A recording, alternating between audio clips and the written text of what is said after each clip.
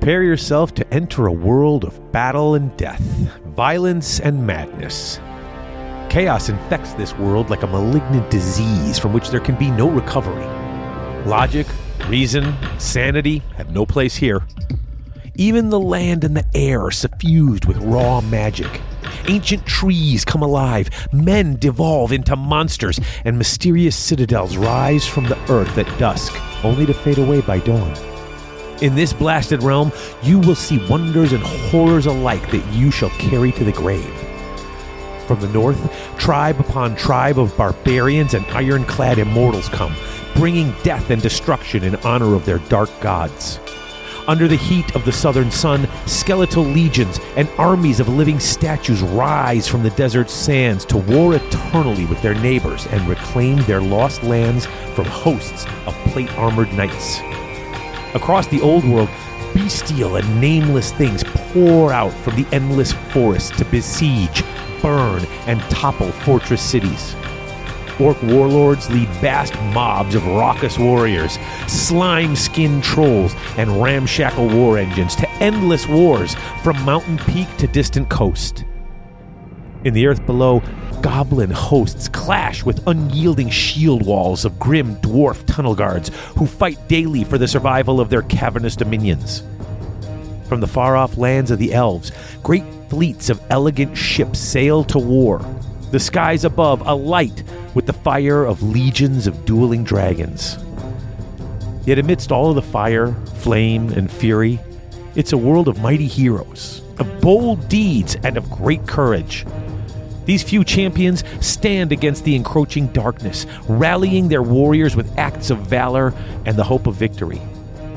The deafening roar of battle rises above them all, the sound of 1,000 times 1,000 brave soldiers crashing body, blade, and shield against the endless hordes of enemies. The fate of the world, be it damnation or salvation, hangs in the balance. This is a world of eternal war and fleeting glory. This is Warhammer the Old World, the game of fantasy battles in a world of legends. Welcome to the garage, you tools, for the next 2 hours, 3 hours, I don't know, hours, just hours. We're going to do our best to keep you informed, entertained, and have a few laughs along the way, bringing you back the old world, the forces of fantasy, and the ravening hordes. I'm Dave Witek, and with me, as always, is my co-host, Chris Walker. Chris! Hey, hello. What's going on? Too much. The old world. The old world, it's finally back. Here. It's back. And sorry we didn't drop it on day one like all those people. Man, okay. First of all, I didn't know Facehammer still existed. I just used to listen to the podcast, and then they stopped dropping podcasts. And all of a sudden, it popped up on YouTube. And apparently, it's just Russ Veal. He dropped, I think 6 videos Saturday morning. Like, he had a separate video. Dude, and he had the book, and he had the Kingdom of Bretonnia book, and he had, all the books. Mm-hmm. I was like, oh, dang, he got all the books ahead of time, too. And it was, he just dropped a video for each thing. And it's like, I'd like to get to that point, but he had to just crunch through this and produce all of that. And granted, it's him. There's 2 cameras, one on his face and one on the book in his hands. Yeah. So, I mean, I suppose it's easy to do, but dang, people were dropping stuff that first day. And it was like, you and I were both like, dude, it's Christmas break when we're getting all this stuff. Like, we have families. I know. I was getting inundated with stuff. I'm just like, oh, my gosh, this is a lot of information coming really fast. And there's between this book and the rules and the Kingdom of Bretonnia and the Tomb Kings of Khemri and the Ravening Hordes and the Forces of Fantasy. Gosh. Yeah, that's a lot of stuff. Okay. Well, you know what? Hold. We're totally getting off track. Let's already. Oh my God, this show is going to be amazing. I'm really so excited. I'm jumping too quickly into it. Let's cover the things we need to cover. First of all, episode 329, Chaos Orc Superstore. Six Squared Studios and Grognards are the sponsors of episode 329. Yeah. And let's not forget our Patreon patrons, the almost 1% that makes this show happen. That's our associate producers, Jake C., James Brown, Old Man Yeti, executive producers, Scotty Milne, George Stradone, and Sir Killsteak. And our newest patrons, Andy Young and Connor Jensen. Thank you all for becoming one of the 1%, almost 1% who makes this show happen. Cannot thank you enough. And remind me to talk about the. I have my little things about. People have been asking me about the birthday episode, but the fundraiser for my birthday. Oh, and so okay, hold on a second. My wife's calling me. Oh, okay. Sorry, hold on. This is Brian Blessed, and you're listening to Garage Hammer. Jaguar. Okay, we're back. Chris is done with his call, and here we go. Now, you know what? Before we get to voicemail, because we've got 3 this week. Nice. I do want to remind people about the upcoming birthday episode 332. It will be the last episode. It will come out on February 27th. Although I was thinking about delaying it till the 29th, just because I've never released an episode on leap year. Yeah. But my birthday's on the 27th, and what I've asked everyone to do, and I said this at the end of last episode, I'm doing the beginning of this episode, I am asking if anyone wants to do basically a charity donation to Wargaming Club. Now, as I explained in the last episode, I'm doing this, I keep calling it PBS style, okay?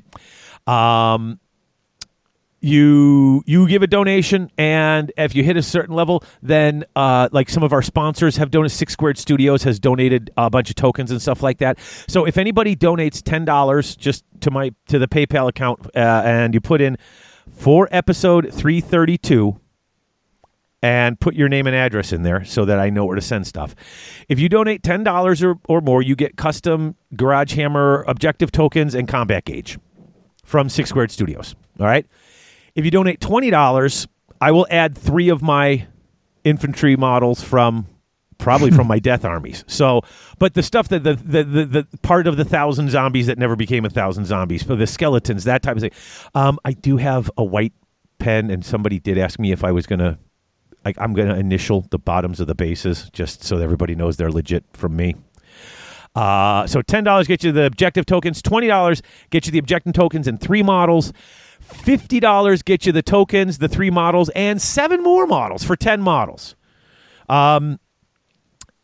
That's what we've promised everybody.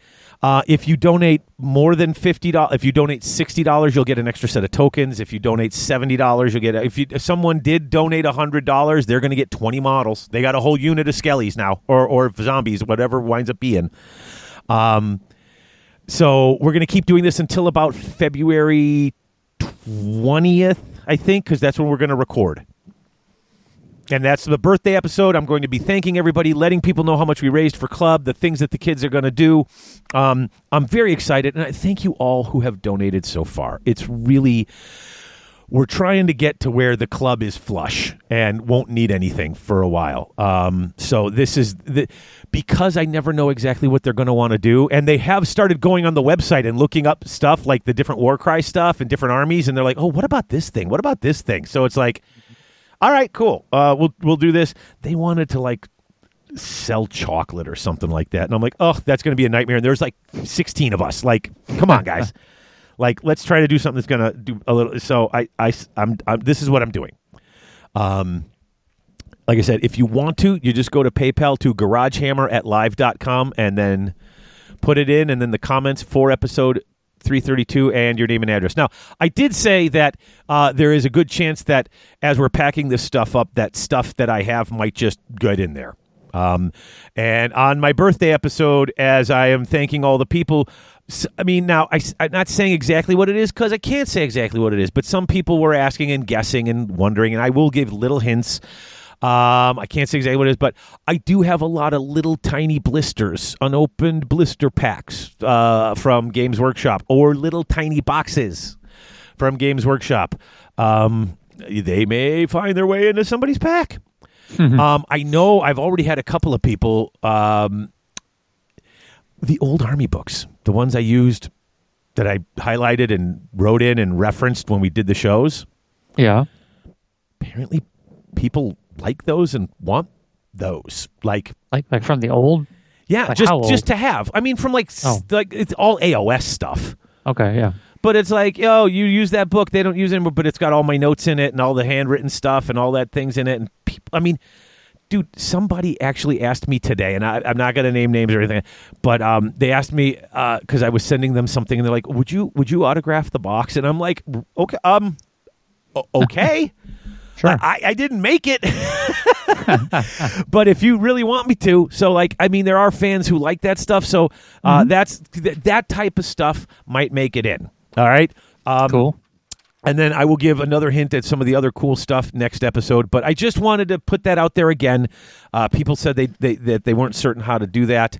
And I assure you, if you know anything about me or our sponsors, they're already. I mean, this is some pretty nice stuff that they're giving. I don't. Some of the other sponsors I've been talking to. I'm expecting there's going to be more cool stuff that they're just adding to this at random. So if like I said, if you want to donate, that's great. If you just want to get some Garage Hammer, history, some Garage Hammer memorabilia, you can get that. I mean, that's part of it. That's just us saying thank you for being just really supporting a part of the community that can't afford right now to be in it. Yeah. And just as you know, I did have kids who were in club last year. They're back this year. Over the summer, they bought models. Oh, yeah? I got a former student who showed up like a couple of meetings ago just because he knew that's when it was and he wanted to say hi because I post the stuff on Facebook. Mm-hmm. And he still plays Warcry every week at his local gaming club. Oh, that's cool. Yeah, like he's like, no, this game's awesome, and thank you for introducing me to it. So, it's not just kids playing and then just leaving it. Like a bunch of them have become part of the community, and that's. I mean, I wanted to run a club at school that had some cool stuff that people could do stuff in. Yeah. Them staying in it after high school is just icing on the cake for me. Yeah, that's it's really cool. So. That I just want to do. Now we've done it. We have 3 voicemails, and we have one from. The phone number is +64 exchange. I don't know what country that is, but that 64. Okay. That ain't America. No. Awesome. Okay, first one is not that one. This is Noah, I believe, and let's see what Noah has to say. Hey, Chris. Hey, Dave. This is Noah from Lexington, North Carolina.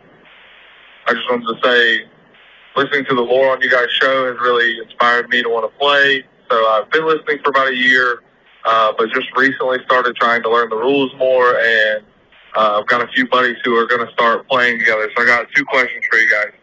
Okay. One, for us, we're all kind of newer to the game. One person's played a little bit, but it was a long time ago. Do you think we should jump right in with 2,000-point games, or should we start at a lower point value and work our way up? And the other question is, do you think that it's better for us to do just kind of pitch battles and match play kind of style, or should we do something narrative if we're very interested in that? Anyways, just wanted to say, love the show, guys. Thank you so much for what you do and inspiring us to want to play this great game. I'll keep listening. Thank you. Okay, what do you think, nice. Chris? Well... I have thoughts, but I will let you go first. I think the best way to play AOS is 2K. Honestly, it's not that much stuff. But if you're brand new, then you can start with like 1,000 points. That's what I was thinking. Throw some stuff out there, just on a smaller board. Yeah. And that's what I was thinking. I mean, you're all buying new armies. Unless you're just building and just throwing it on the table, gray plastic, and don't care. Right. 1,000 points is going to take you a little time. Yeah. And you still want to play. 2,000 points takes a while. It took me months to get 2,000 points all done. Mm-hmm. Now, I don't know if they're doing all that, everything on the table has to be painted. But I think 1,000 points is a good start.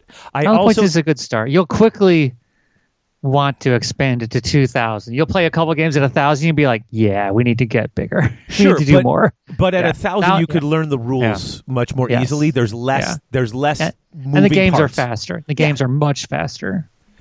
Yeah, and at 1,000 at your early games, they're going to run as long as a 2,000 game because you're still learning. So I think starting at 1,000 is a great way to go. Yeah.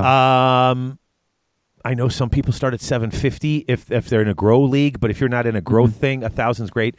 Yeah. As far as like what style to play, it's really up to you and your friends. Really, I mean, match play is fine. Get the latest GHB and have fun with that, or just play straight out of the rule book is fine. Even it's just like bring what you got, count it to 1,000 points, and just go at it. You know, straight out of the book is fine. GHB is fine. That's where I would start. If you're into narrative play, there's a lot of stuff you can do. But if you're all new to the game, get your rules down first. Yeah. Play the regular pitch battles, the match play stuff. Yeah. Once you know how to play, by all means, move into narrative. Right. It's fun. Mm-hmm. You know, whether it's linked battles like in this Kingdom of Britonia and Tomb Kings, they have some narrative stuff in there, like lists of the different battles they have. And it's like, okay, start off with this. And if one guy wins, go here. And if the other guy wins, go there. Right. And it's just a list of which order to play them in, but it does build up a narrative. Yeah. It could be something as simple as that, or you could be doing Path to Glory. Mm-hmm. You know? Either way, I would start at 1,000, and I would start with pitch battles and match play, and then expand out from there. That's me. And I think you sounded like you kind of agreed with that.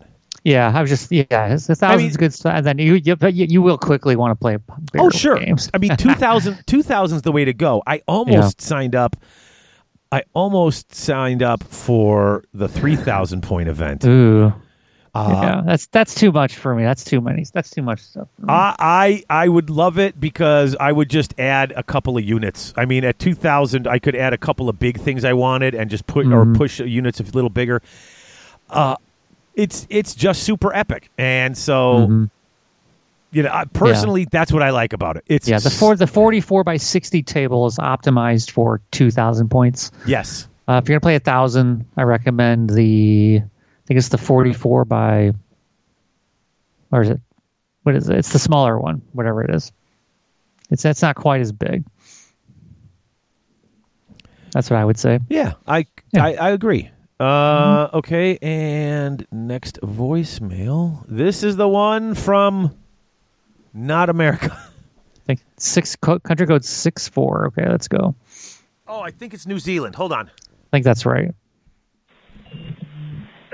Merry Christmas, Garage Hammer. This is Cam from New Zealand, 24 hours ahead of you, so I thought I'd try to get your first Christmas Day message in. And you did. Just driving home from dropping my brother off at the airport. It's all good. I would like a Christmas present. I want to know something. I want to know something from behind the scenes. When you do a grog ding ding, is that a real ding ding? You guys actually have a bell in the, with you? Or do you actually just have a soundboard ding ding? Is it a real ding ding? We're talking about a soundboard. That's what I need to know. Because I've just been wondering every time you do it. Otherwise, have a bloody Merry Christmas. Also, mate, sitting there on my podcast app, looking at After Ulanor. Last time After Ulanor was updated was 68 months ago. Coming up on 5 years, mate. Coming up on 5 years. 68 years is coming up on 6 years. No, 68 months is coming up on 6 years. Man. Okay. All right. Have a good one, mate. Merry Christmas. I am in talks with Greg Dan. He's got a little one. It's very hard for him to do. Plus, we are 6 hours time difference. That is a hard thing to overcome. Yeah. But we are definitely. First of all, I'm going to put. We didn't have all the After Ulanors on the Garage Hammer page. Some of them were on when we were working with the Freebooters Network. Mm-hmm. But I have them all, and they're all going to go up on the Garage Hammer site. I'm going to be putting them up, just catching up once a month, just whatever I can upload. Yeah. And but Greg and I have discussed finding time, and I'm going to have to find odd times to do this. Like he'll get up at 6 in the morning, and I'll start recording at midnight, or he'll get up at 7. I'll be recording at 1 in the morning. The nice thing is, if we do that on the weekends, Harrison works until 1 in the morning on Fridays, so I wouldn't even be. And then he comes home and plays video games until 4. So. Yeah. I could totally record at that time. It'll be fine. After Ulanor, eventually, my goal is we cover all of it. Wow. All 56 books or however many there are. You gonna read the final one? You gonna get the? Oh, eventually, yeah. But Yeah. I mean, I have not even finished the first half of them. Like I was doing it for After Eleanor, so Yeah. that will happen again. What else? Oh, yes, a listener, I forget who it was, sent us a bell. Not only a bell, but 2 bells. And what I will do is, I think I'm going to take a photograph Actual of the bell. bell. Yes, it's a actual. It's like ring for service. That's one of those. It's got the black base and the half dome top with the little button on it. And you ring that bell, dude. The weather today is awful. It's terrible. Grognard's closed at 3 p.m. They sent Yeah. out on a Facebook post saying the snow is I so saw. bad at both locations they closed at 3 p.m. Yeah, and I was out there using the snowblower, and it's like I kept clogging up because it's not quite snow. It's like No, it's all half, it's it's half snow, half rain, half slush. It's terrible. it's all. When I was shoving it with the shovel, you'd hear it sloshing, and when it got to the end, when you're pushing it off, it is heart attack snow. I don't have my snowblower died last year, and I didn't buy a new one. But my snowblower wouldn't handle this. Yeah. It flips and tries to throw it up, but it's 90% water. It's Right. or like it's really like Slush. Yeah, it's like if you bought a Slurpee Yeah. or a slushie, that's what it is. Yeah, it's terrible. So it's hard. It was hard, but I got that done too before we came in. Last call, Dan from Connecticut calling on this fine Christmas day. He actually called, but now what do you call it? Cam from New Zealand was my first Merry Christmas. I mean, it was early for us, but it was my first Merry Christmas. He did get it in first. So last call here, and let's see. Hey guys, this is Dan from Connecticut giving you a call on this fine Christmas day, listening to the new wrap-up episode. And I got a question for you guys. So I've just recently decided I want to try to build up an Age of Sigmar community at my local game store. Good. And I am putting together an escalation league now. It's my first time running, anything game-related. And I'm wondering if you have any advice for me. What kinds of things, tips and tricks for running a league, any special things I should take note of, any kind of advice that you may have to make sure that we have, maximum fun. All right, guys, have a good holiday season. We'll catch you in the next episode. All right. You got any Yeah. ideas, Chris? I have a few yeah, in my so head. escalation leagues, usually they start at like 500 points. Yeah, that's what I was thinking. Yeah, and then you just challenge everybody to buy, paint, play. 500 points the first. Depends on how gung-ho your group is. A month is usually a good amount of time between point jumps. Yeah. And then you can do different things. Depends how you want to do it. You can give people points for playing a game against somebody else. You can get points for painting a unit or character. Give points for that, and then tally up everybody's points at the end of every month, and then keep a leaderboard. You want to be fair, but firm, but not unbendable. Yeah. People are going to run into problems, and especially if it's the first time you're running it, you're going to have to make up some stuff on the fly. Yeah. Do you have a minimum number of games to that part of it? Everyone has to get in at least one game. But if you get in extra games, you get extra points, like that type of extra point, like you said. I've seen them start at 500 and then grow by 250 a month. Yeah, that's about what Bob Bar, right? 500 a month is 500 a 1,000. month is kind of a lot. Yeah. But if you go to start at 5, and then that's 7. So that's like 6 months it'd take you. 750, 1,000, 12. Yeah. So 6 months you'll have a 2,000 point army that's grown with you, that you've played several times. The stuff you first started with, your leader and your core that you've been building around, you'll know them very well at that point.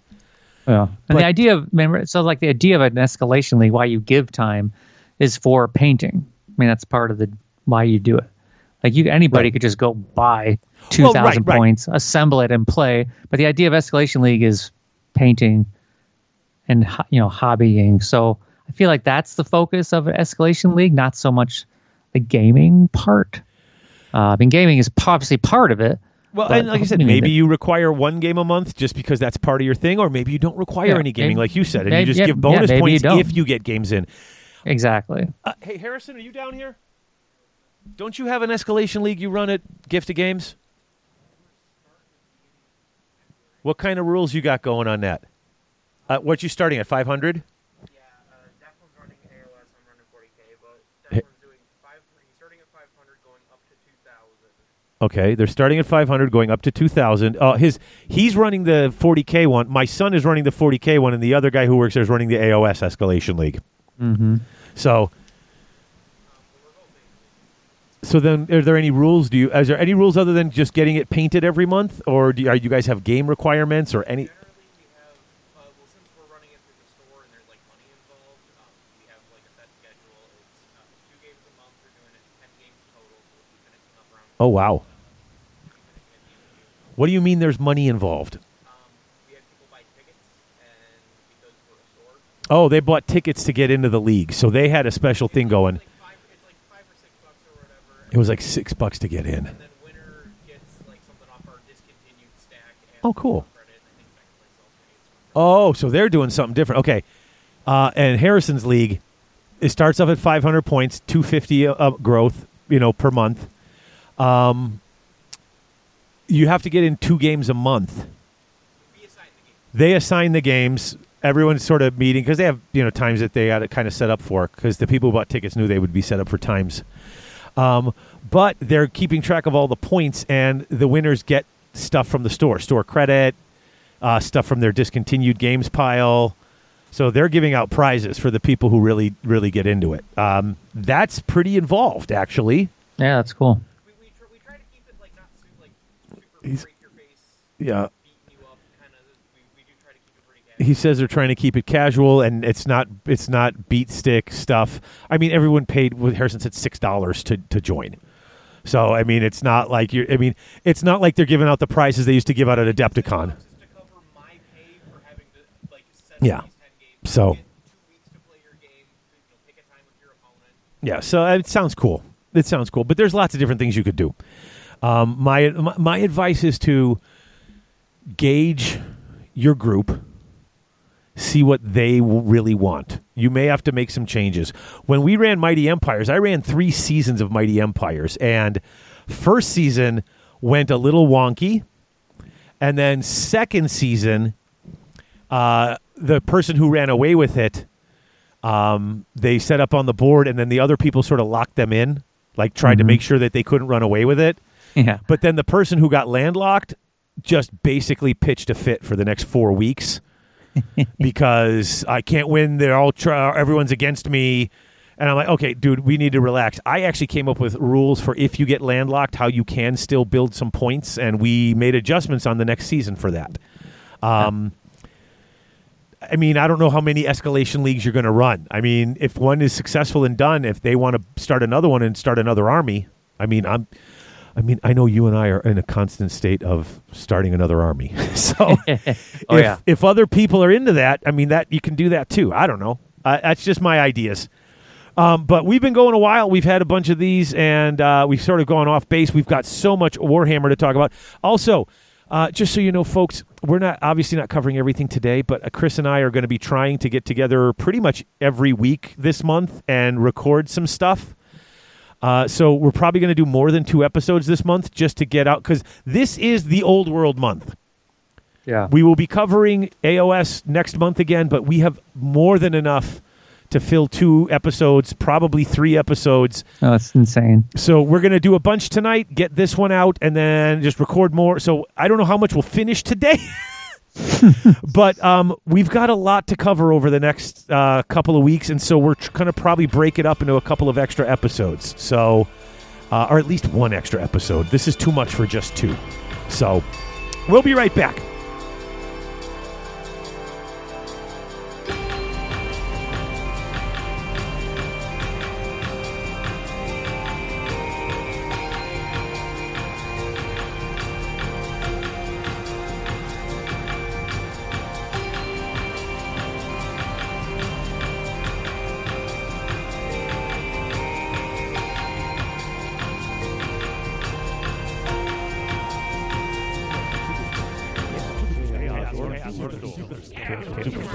That's right, folks. Chaos Orc Superstore, your one-stop shop for all your hobby gaming needs. They've not only got current and classic GW releases, Chessex dice, and Vallejo paints, but now they're also carrying Mantic, Infinity, Flames of War, Privateer Press, Soda Pop, Dark Age, and other assorted board and miniature-based games. They usually ship within 24 hours, and the model in the picture is the model they ship to you, because at Chaos Orc Superstore, what you see is what you get. Chaos Orc Superstore.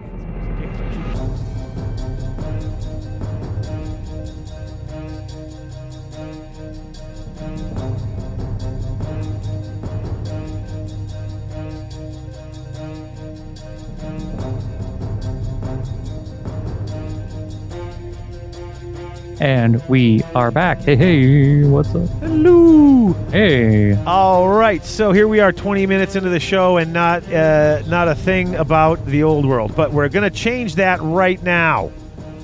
Yeah. Okay. I'm going to throw out this in the beginning. First impressions. Oh. Spoiler alert. Best Warhammer they've put out. At least for rank and flank square base Warhammer, this is the best rule set they've done. Hands down. I think this is better than 6th, better than 7th, better than 8th. Way better than the craziness that got allowed in the end times with the Storm of Magic and stuff like that. The best Warhammer for me, I suppose, before I can really, say too much about this before playing it, is 8th edition. Pre-End Times 8th edition was, I thought, the best spot for Warhammer like ever. So this is I pretty did much love it, but that was hard to get with, into. Yeah, it's pretty much that with some extra tweaks.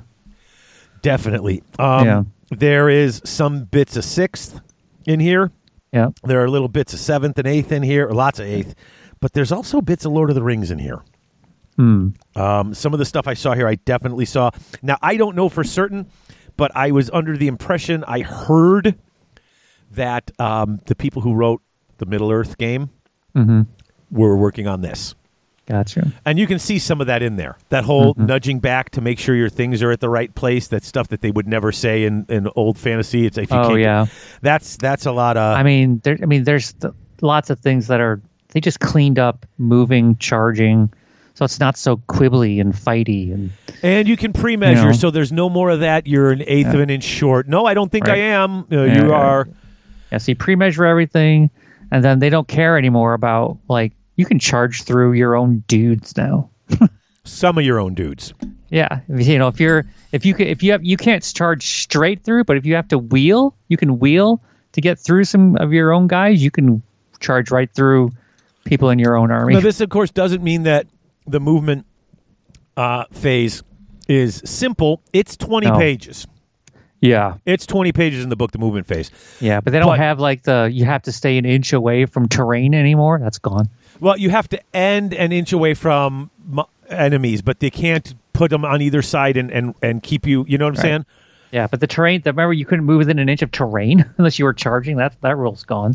Oh, that's right. You had to stay an inch away from terrain, which made no sense because, some of the terrain you used to be able to be in. I mean, I can't, unless I'm charging, I can't. I mean, you could move into a forest, couldn't you?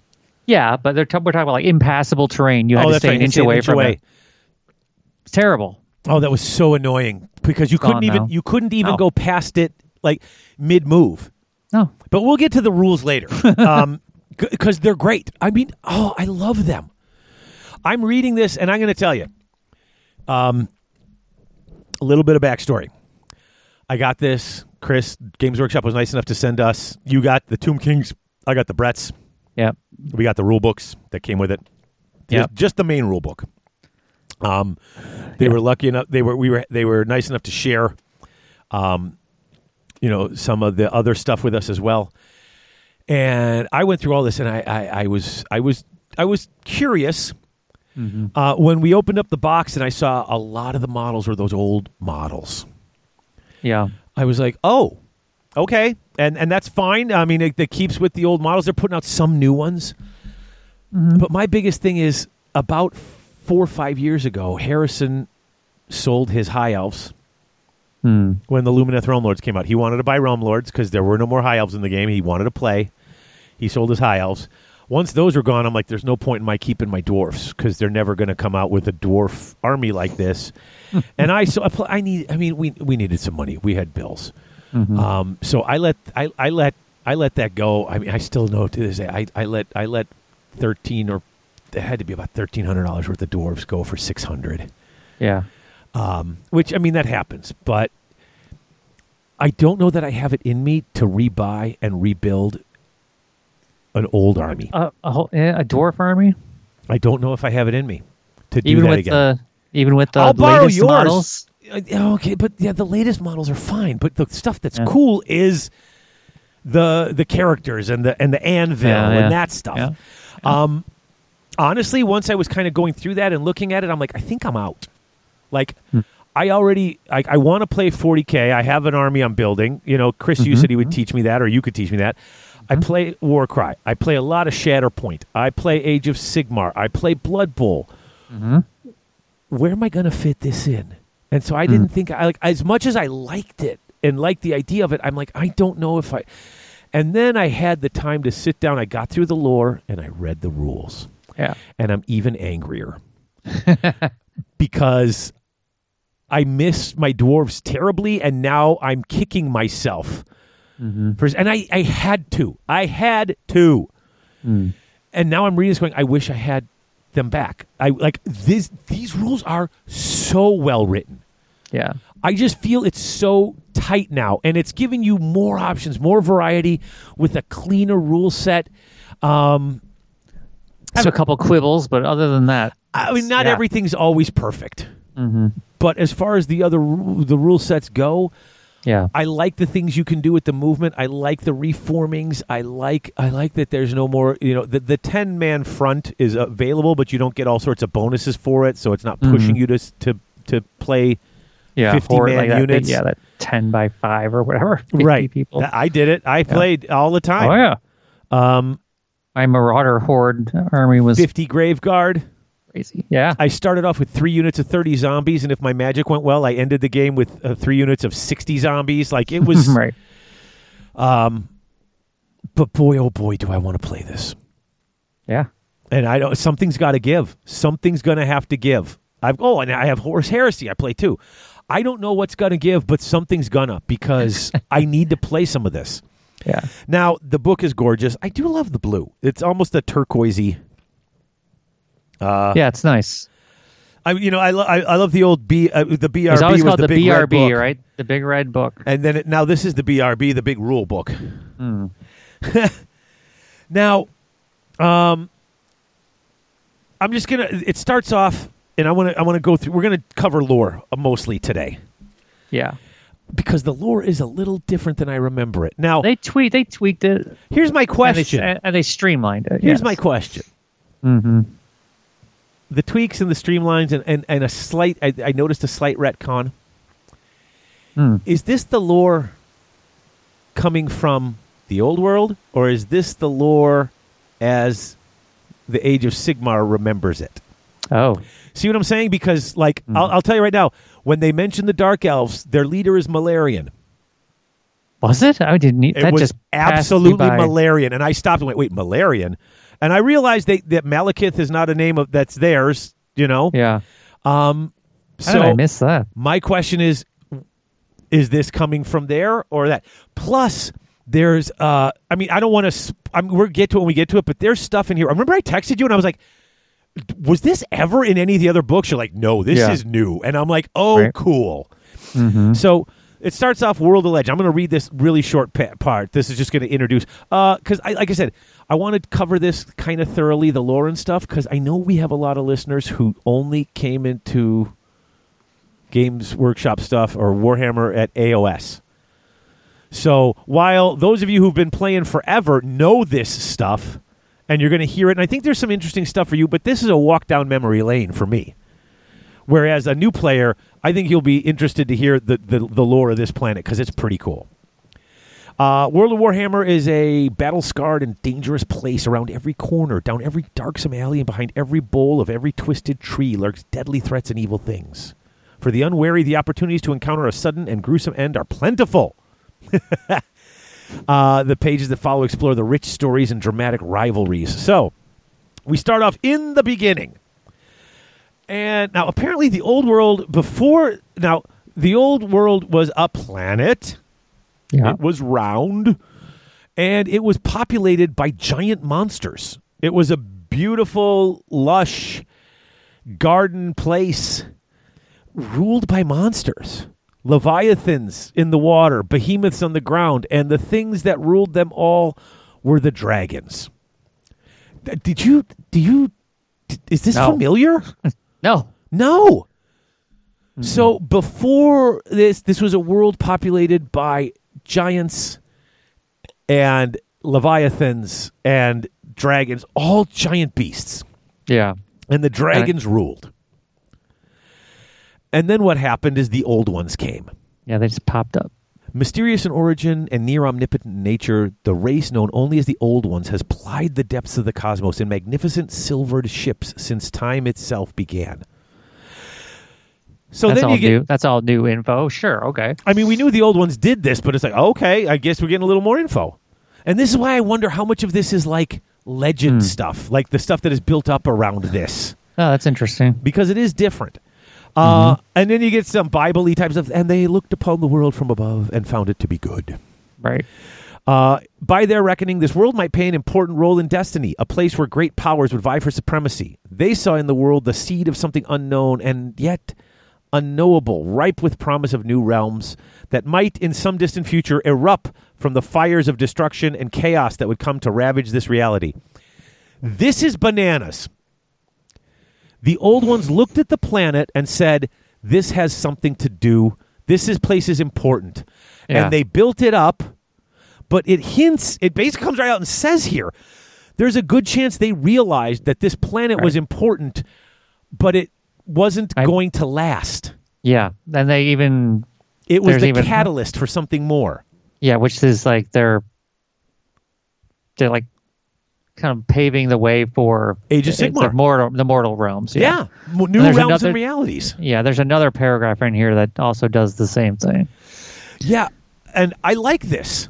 Mm-hmm. I like that they're tying it all together. And we've never, I expected this to be a complete rehash. And although parts are a rehash, did you know Valio was married to either Grimnir or Grungni before? Nope. Didn't know that. Like, there's, oh my goodness, and it's just little bits like that. It's the little bits that us old men of Warhammer are reading this and going, this is fantastic. So what happens? The Old Ones come in and decide they're going to basically terraform.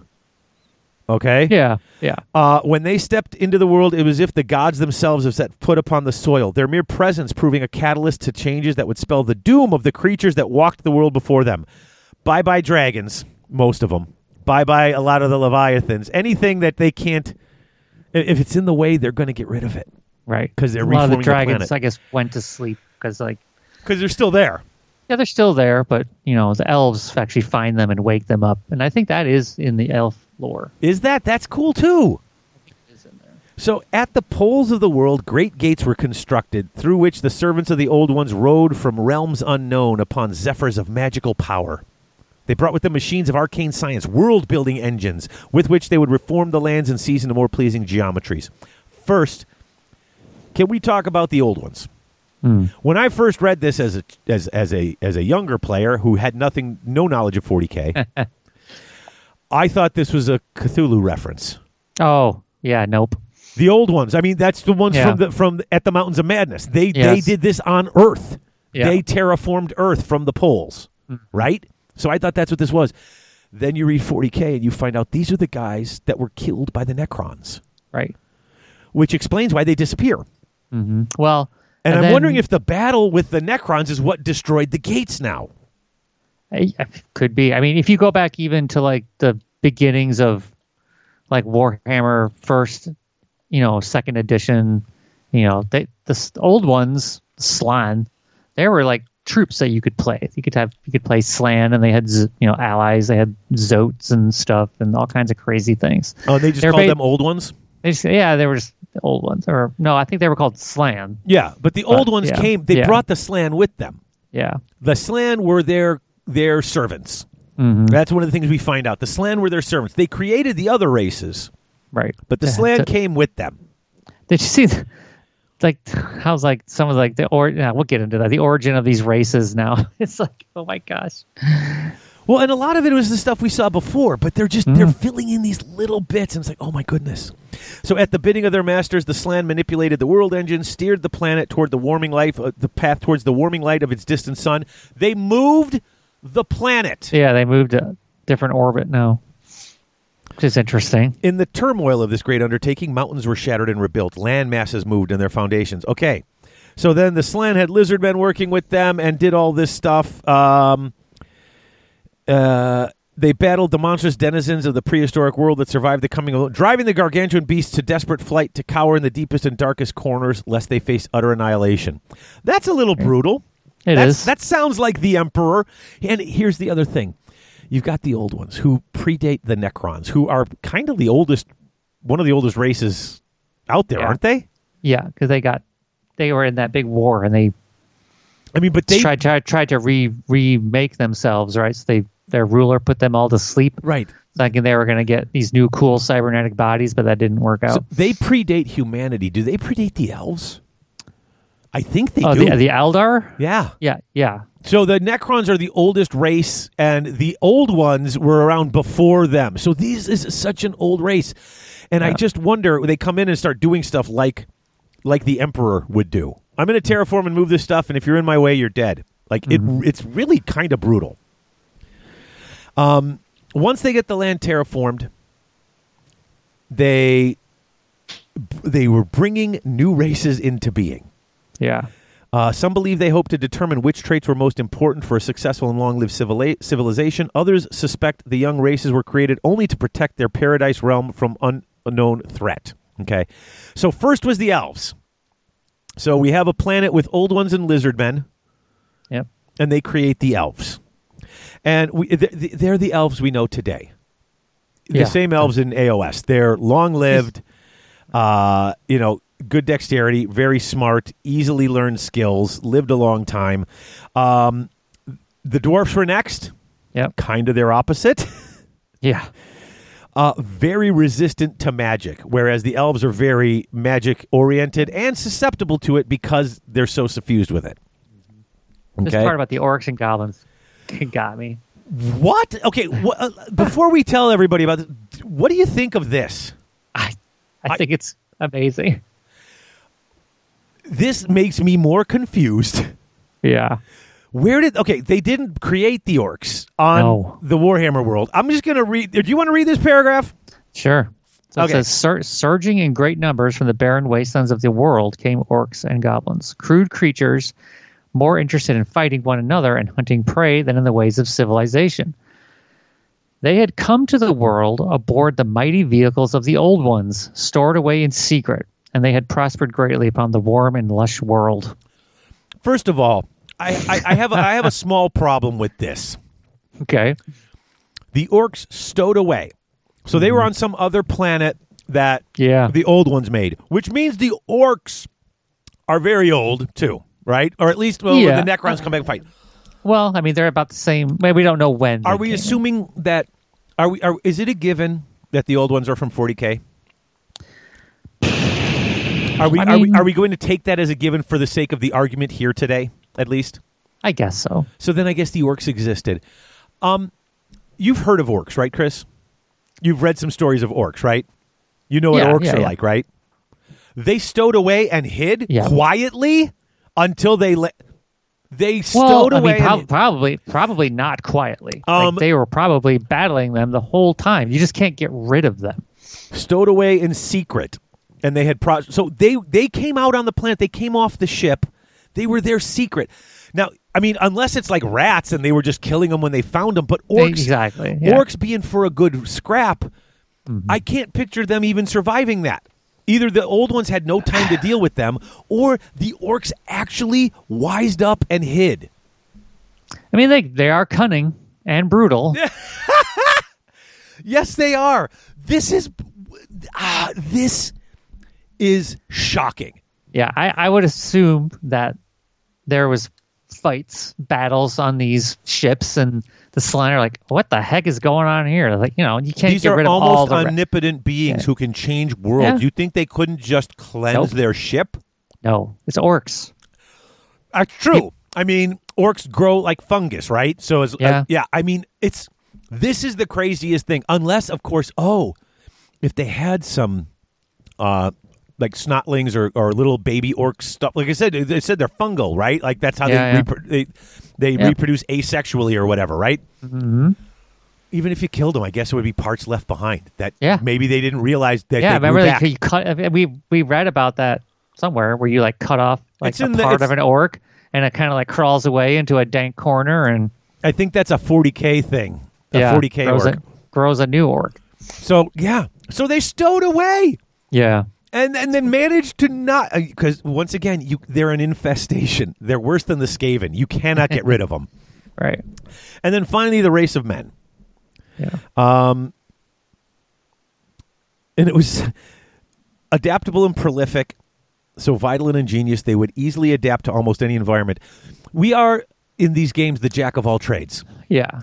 I mean, we're in the terms of the old world, our stats are straight threes. Yeah. Move. Yeah. Move. Is it move? Yeah. In the game, I We think it's like don't, move. Yeah. Move 6. we Weapon excel skill at- 3. Let's skill 3. We toughness excel 3, at strength nothing, 3. but we're good at everything. Right. Like, we're decent. We're not as agile as the elves. We're not as brutal as the orcs. We're not as hardcore as the dwarves. Tough as a dwarf. Yeah, exactly. But we hang with all of them. Right. Lastly, we're perhaps the most unfinished of all the old ones' creations. The halflings and the ogres. Radically different in size and strength, but remarkably resistant to the lure of the magical world. Mm-hmm. I think that's funny. The halflings and the orcs were their half done. You got the tiny guys who love to cook and the giant guys who love to eat. Love to eat. It's like, what are you doing? Now here's So that's a lot. That was a lot to absorb in the first 2 pages. 2 pages of this book. Like, god dang. Okay. Yeah, I mean, this is why this is why Chris and I are going to be working overtime this month to bring you bonus episodes. Basically, because we start recording in the evenings and we're old men and have to be up at 5, so we can't be up till midnight recording. Yeah. But this is crazy. Okay. Yeah, and Harrison was the one who said it's interesting, the tiny guys who love to cook and the giant monsters who love to eat. I'm going to give credit where credit's due there. I don't want to plagiarize. Yeah. So gets- this next part's like, it's chaos now. But there's a lot of interesting stuff here. Mm-hmm. You see that their world-building engines that they put on either the pole, the gates on either pole, Yeah. are also how they traveled through dimensions, almost like Warp gates. warp gates or realm gates, or the webway, The wet way. Well, yeah, maybe. Yeah. because they can travel safely through, and you never hear any worry about chaos getting to them. They just travel through. It could be the webway. Maybe. And the old ones use the power of the warp, and it now, as you read this, it doesn't seem like they quite understood it. Right. Yes. It's to drive their world-building engines and facilitate their interstellar travels. The old ones relied upon sorcerous power drawn from an alternate dimension. I assume they're talking about the warp. So, Yeah. Yeah. The old ones learnt of this etheric otherworld and tapped into its limited reserves of raw magic. It's absolutely the warp. Yeah. So they open this, and it's now. I keep picturing these world-shaping engines. They keep calling them the warp gates or whatever. At the ends of the planet, and I can't help but in my head I picture it like Stargate, like a giant circle with the opening in the center. Now what gets scary here is, they didn't realize that the Chaos Gods were watching all of this, and they couldn't come through the gate because they couldn't be in the physical realm. But as it puts, they whispered their evil, and it reached the ears of the inhabitants of the world, helping to corrupt them. As they corrupted the humans. Okay, the dwarves are stoic. The elves, who feel probably more than any, but have it under control. They didn't. They birthed Slaanesh, but that's what happens when they let their emotions out of control. The elves keep their emotions in check.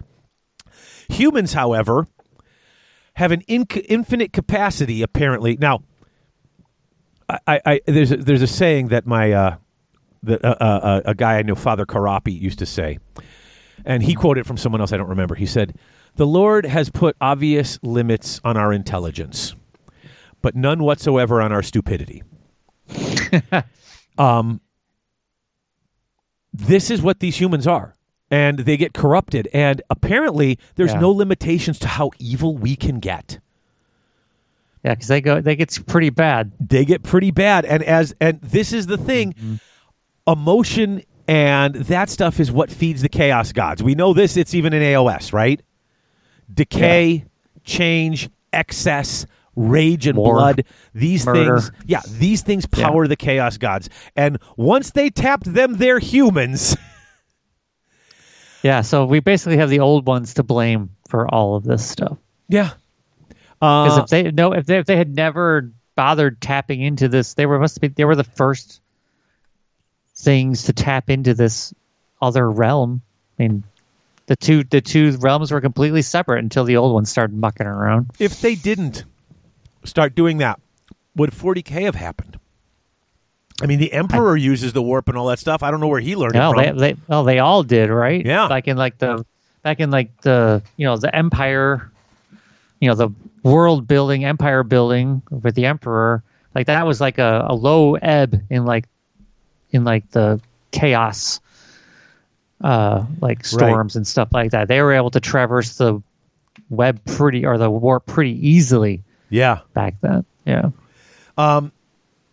So as they start corrupting the world, feeding off the emotions, they become more and more powerful. That power allows them to keep putting pressure on the gates. Under the unrelenting pressure of these entities' attention, the portals above the poles of the world, each larger than a mountain. Are they just floating above there? Yeah. I thought they were resting there, like on the ground, like. No, but no, they're up in the sky. Oh gosh. Okay. Yeah. They began to bend and break, eventually collapsing in an epoch-shattering implosion. In an instant, the gates were replaced by a boiling sea of chaos where the physical world and the other world overlapped, a yawning chasm in the stuff of reality, revealing the realm of chaos beyond. In that moment, the old ones disappeared from the world. Their tenuous connection with this realm severed with absolute finality. I don't understand how or why that happened. They seem to be walking around here. They had ships. Seems to know. The gate blew up and they were dead? It's crazy. A coincidence. Unless cutting them off from that did something. Who knows? I always thought that they were dead because the Necrons killed them all. These guys might have been guys who escaped the Necrons, though. Who knows? Yeah. Whether they were slain by the psychic trauma of the event or merely banished into a distant shadow realm, none can say. With them gone, chaos rushes in to fill the void, and it becomes kind of awful.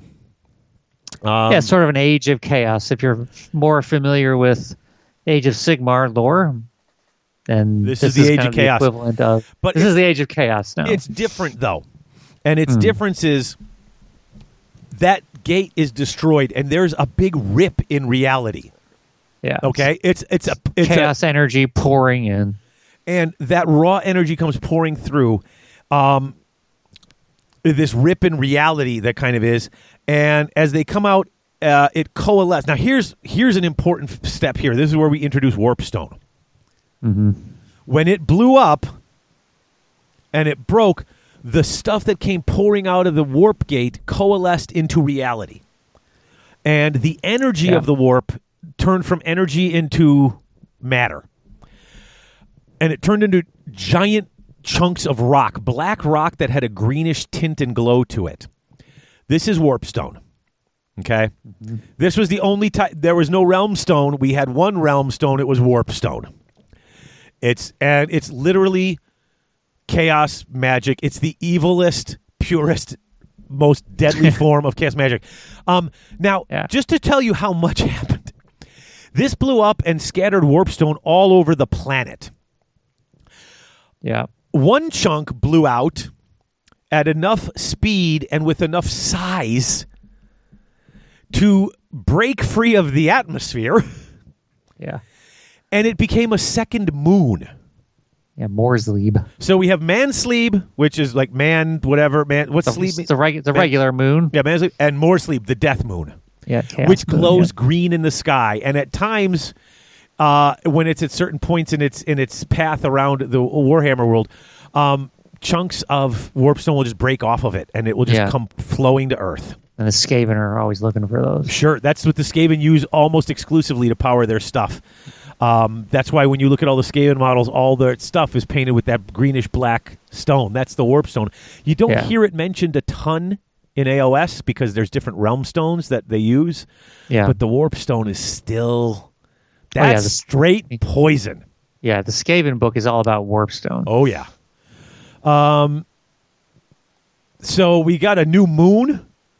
Mm-hmm. Now we have Morsleeb as Chaos comes in, as we said. Let's see what else is here. It destroys everything. Okay. Now, so this is a war coming between demons and the Slan. And what's everything. left of the Slan. Yeah. Here's what's crazy though is that chaos energy is not in check. All right? The Not world yet. was going to be overrun by this. In fact, what happens is that warp rift or whatever it is that was out of control. Demons are pouring out of it. And remember, demons have to have some sort of, they have to have something holding them together. Right. They have a connection to the warp. But with the poles on either side of the world having these huge rifts now, Yeah. it was pouring enough chaos magic where they could pretty much go anywhere they want. Yeah. And that's bad. That's really bad. Now, what's important here is as this disaster starts to unfold, right? The Slan mage priests get together. It says here through a monumental out, and I didn't realize this either. Like, I didn't know this part. I knew that something had happened, they had fought them, but this really explains a lot. Yeah, this is the same lore as before. Is this part the same? Okay. Yeah. Through a monumental outpouring of arcane might, they halted the tearing of the material realm. So they stopped the gates from growing. Wrestling with forces greater than anything they had encountered before, the Slan stabilized the globe, slowing its erratic flight through the angry heavens and setting it back upon its correct course. These things blew up so bad that they blew the planet off of its rotation, which, if you know anything about science, means everybody on the planet's dead. But we're not going to say that. The Slan straightened it out. They stopped it Yeah. happening. So great was the effort that many of the oldest Slan expired, even as they battled to halt the cataclysm. Hundreds more died in the days that followed. The only ones left are the young ones, the young Slan. They don't know the plan. So the Slan reshaped the planet. They knew what the old ones wanted them to do, and they did it. The problem is all the ones who knew what was going on just died. Yeah. They only had a fragment of the wisdom of their elders. They did not know the deeper secrets of the old ones. They were not masters of the ether and could not traverse the interstellar deeps. So they're now stuck on Warhammer World because they can no longer travel that way. They don't know how. Of the geomantic web, the arcane construction of the forebears, they only understood rudimentary details. They had not the knowledge of their master's great plans. By events beyond their reckoning, they inherited a duty beyond their means, the preservation of the world and the completion of the old one's great plan. So is this the first incursion of Chaos? Of chaos into, I suppose, our reality? Is the Warhammer world? Is that why it's significant? I think so. Yeah, seems like it. I mean, if we're assuming that humanity hasn't even come around in 40K yet at all, and if we are assuming that somewhere in the 40K, somewhere, even if it's a pocket dimension, the Warhammer world exists. Mm-hmm. Yeah, this might be the first incursion. Seems like it. Partially because the great old ones didn't realize they could do it, and partially because humans suck. Right. It was. I mean, it explicitly states it was human emotion in that gave them the power. Yeah. So yes, we suck. But once again, look back at Lord of the Rings. Who became corrupted the instant they touched the rings? Right, the humans did. The humans. The dwarves didn't. In fact, they got gold sickness. They didn't even get evil. They just got greedy. The elves knew what it was and took it off their fingers the second it happened. Yeah. Yeah, humans suck. Now, let's see. Now it's war. Mm-hmm. War against chaos. The war against chaos is now continuing, but chaos is at this point they're unstoppable. Right. As long as the chaos magic and the chaos power and the warp power keeps pouring through these destroyed gates, you can't stop them. Now, here we talk about the other people, and this is fantastic. First, we start with the children of Grungni. Grungni, the first dwarf, an ancestor god of his race, had long ago warned his people of the time that peril may come. He's the one who told them they should live in the mountains. They are tunnelers. They're miners. Live under here. Yeah, this is the same Grungni that's in AOS now. Yes, it is. Same dude. So when the Chaos Gates erupted and warp stone started falling from the sky, and oh, by the way, let's not forget, and I think it was mentioned earlier in the book, that caused a lot of mutations. Mm-hmm. Yeah, the Beastmen. The Beastmen came from here. Humans and animals that just basically were merged through the warp. Just disgusting beasts. Pretty. Yeah, just gross. Yeah. So when all of that happened after the Great Cataclysm and the explosion, the dwarves came out and were like, "Okay, we're okay." Yeah. But there were mutants and monsters all just waiting to get in. They didn't get in because the dwarves are the best.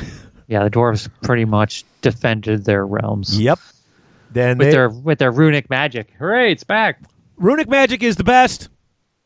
It's the best reason to play the dwarves. They have the coolest army. I don't care what anybody else says.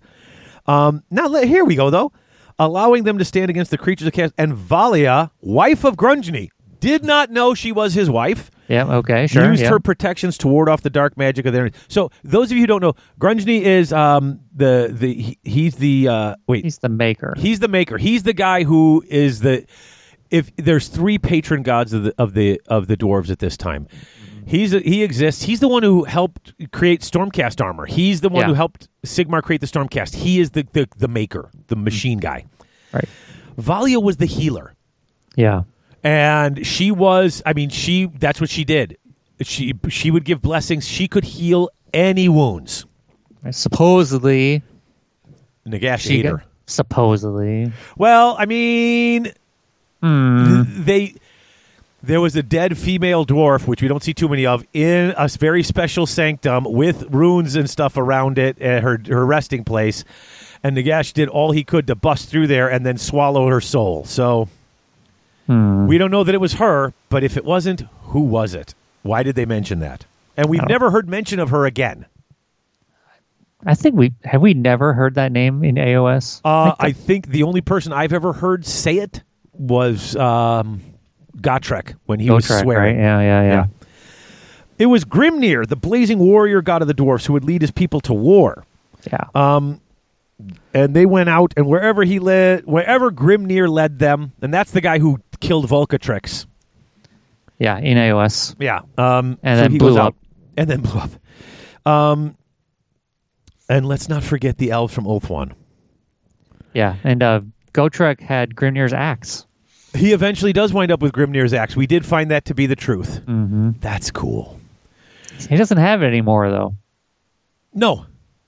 I think he threw it down, didn't he? He's like, screw you, Grimnir. Grimnir asked him to take his place and fight in the... Because Grimnir... What we find out is Grimnir's people keep dying. Right. And even though he's winning the battles, he's upset that his people are dying. So he says, I'm going off to the wastelands, and I'm going to go right into that warp gate and stand at the gate and keep anything from coming through it. Mm-hmm. Bold claim. His son's like, I can't let you go alone, Dad. So Grimnir had two axes, gave one to his son, and then marched off with his. Right. Eventually, they found his son's axe. Yeah. And that's the one that they went on that. That's the expedition where they go with Snorri Nosebiter, and that's when they came home and the goblins had attacked. Yeah, and that's when he found out his wife and kid were dead. Right, and he became a slayer. He became a slayer, after going and complaining to the king about not defending the people enough, and the king Oh, got that's mad, right. and he lost his mind and Oh, killed yeah. the king and everybody in there. That's right. Over his wife. But you learn that later. You learn that way later, and that's Yeah, his yeah, greatest. I mean, he is still carrying that around. And it's just he lost his wife, and in his grief, That's right. when the king wasn't listening to him, he took him out. That's what he told other people, though, before that came out, was that he became a slayer because his wife was dead. his wife was dead. But that's not the whole truth. That's not the whole truth. No, when you find out how his wife died, that I cried. I did. I cried I know. in that, because that battle that happened right after you found out the truth is one of the most sad and horrible things I've ever read. I don't know, dude. Like, Snorri Nosebiter story might be worse. But that's why it's so bad. Yeah. That's because Snorri was who he was fighting at Right. the end, and that Yeah. was I cried. I cried for both of them. Yeah. That was a thing that should have never had to. Oh God, it was so well written. Okay, so Anyway. Anarion. Anarion Yay, is Anarion, my one of the favorite leaders guy. of the elves. He's amazing. I love Anarion. War has come to Asur. They're the children, or has come to Ulthuan. I mean, Yeah. he turns to Asurion, their god, their creator god. Yeah. and Just help me out, dude. praying, burning offerings, all of this, and nothing happened. Surian tells him to. He doesn't tell him anything. He ignores him. Yeah, just So says what no- does yeah, he says do? nothing. At the temple of Asurion, he offers himself. Right. Walks into the flame. Walks into the sacred fire, saying, "Please save my people." The fire doesn't burn him. He walked through and came out the other side unscathed and transformed. He is now better than when he went through. He has been purified. And purified, empowered, emboldened. Yes. You name it. He came through the flames and was reborn. Thus, they call him the Phoenix King. Hey. Anarion had become the vessel of transcendent power, and when he spoke, elves hastened to obey. That's who came out of the other side. Could you picture that, though? That's amazing. Yeah. This is some epic level stuff. So Kalidor Dragon Tamer's here too. Oh, yeah. The greatest mage of his age. Probably the greatest mage of the elves ever. And I Yeah. know Teclis is a wunderkind. He ain't got nothing on Kalidor. Kalidor Dragon Tamer did stuff that was... He saved the world. He saved the world, yeah. So Kalidor Dragon Tamer and Anarion train elves, get things going for centuries. They went to war against demons. This whole story Yeah. has been told in a couple of different books and high elf army There books. was the Sundering trilogy, I Yeah, think, so started with awesome. that. So good. God. That The was a fight- great The trilogy. Battle of Finuval Plain. Oh, It's my favorite. It's Now my he- favorite. Some of my favorite lore of the Warhammer world, the world that was the Battle of Watching- Finuval Plain. reading where Malekith goes through. Yeah. And let me say this. What we find out is there were 12 more Phoenix Kings between Anarion and Malekith. Yeah. I don't think it was that many. There was only a couple that before Malekith became, or I keep calling him Malekith, Malarian became Malarian, before he became the leader of the Dark Elves. Right. The Witch King. Yes. What I think is really cool about that is after Anarion, all of the mages in them did protective wards and magic so that when they walked into the fire, Yeah. it would help them. They didn't have to be pure. They were walking through the fire boosted by pure magic spells and all this stuff to make sure they were safe. Yeah. Because they were elected officials. Right. And they were good. Some of them were great. Yeah. I mean, but they never actually withstood that trial. Mm-hmm. And then, as we're going to find out later, and we'll talk about this later, when Malarian walks through and what happens, and then when you find out in the end times what was going on, but I will say this. I know, Chris, you didn't like that. I don't like it either. I don't think it's true. Oh, it is. It's canon. They wrote it. This is what happened. Nah. I love that he needed a real test, and he failed. He failed the test. But you know what? He failed the test. And you know what I like about it? Because Anarion didn't fail the test. Here's what some people say is when Malekith whatever, went into the flames. Like he's in there and he's roasting. He's burning alive. And he's screaming. His followers pull him out before he dies. Well, he stumbles out. They tried to get him. They couldn't get to him. They literally say they pull him out. Now, there's people who say if he had stayed in there, like even a second longer, that's not people on his who own will. I'm dying. Hold on a second. Okay. I'll pull out the book where it says it in the End Times book. It says it. That was really that happened. Had he stayed in there, and it didn't say that he was burning, and they were trying to get him out, and then he collapsed halfway out, and they dragged him. Mm-hmm. In the book, it says if he'd have stayed in there and endured the pain for one heartbeat longer, he'd have walked out like Anarian did. Yeah. Why did this happen to him? So you're saying he failed? You say he did fail or didn't fail? He did fail. He failed the test. He had to stay. And what it says he just couldn't endure it. He physically couldn't endure it. See, I kind of read that as his followers pulled him out before he could. Nah, you know what? I thought about that, but when we were covering this and reading it, and it was a big deal. I remember. And I know some people. I know you didn't like it. No, but I thought this was cool because why? Because I like the fact that he was the legit Phoenix King. Yeah. The thing that he said for 6,000 years. Yeah. He was right. And remember, because I know you listened to the show, Barnett used to always say this, and he would irritate Chris Yu to no end. No, there's no high elves and dark elves. They're all elves. That they have different opinions, but they're all elves. And then it literally said, I remember Barnett being so excited because but you know what? But honestly, I think that's a testament and a compliment to Malarian. Yeah. Because why did he burn when nobody else burned? Because every battle he fought in his life, he won easily. Oh, yeah. The Asurian was like, you've never actually been tested. There's never been a time when it looked like you might fail. I have to make sure you can do this. Mm-hmm. And he didn't. Right. And they said if it would have been one more heartbeat, he would have walked out as the true Phoenix King, and the world would have been a different place.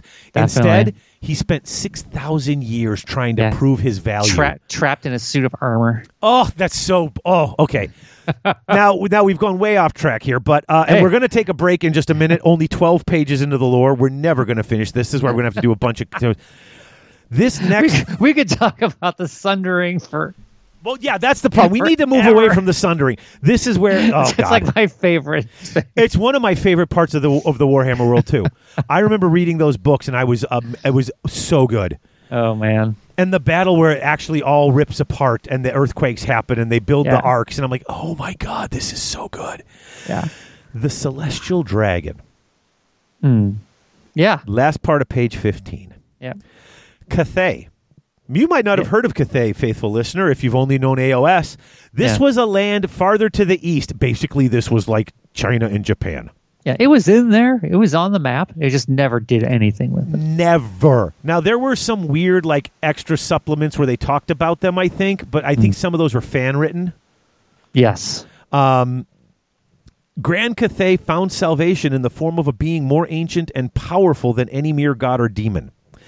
So we talked about the dragons that ruled everything, the apex predator, okay? When the old ones came on, this dragon had chosen caution and avoided confrontation. Where others of his kind fought the old ones and died, he learned their ways. As the world grew warm and became saturated with magic, he studied their sciences, becoming a master of their arts. So now here's the thing, he hears the chaos gods whispering through the gates. Yeah. He hears it. He knows it's trouble.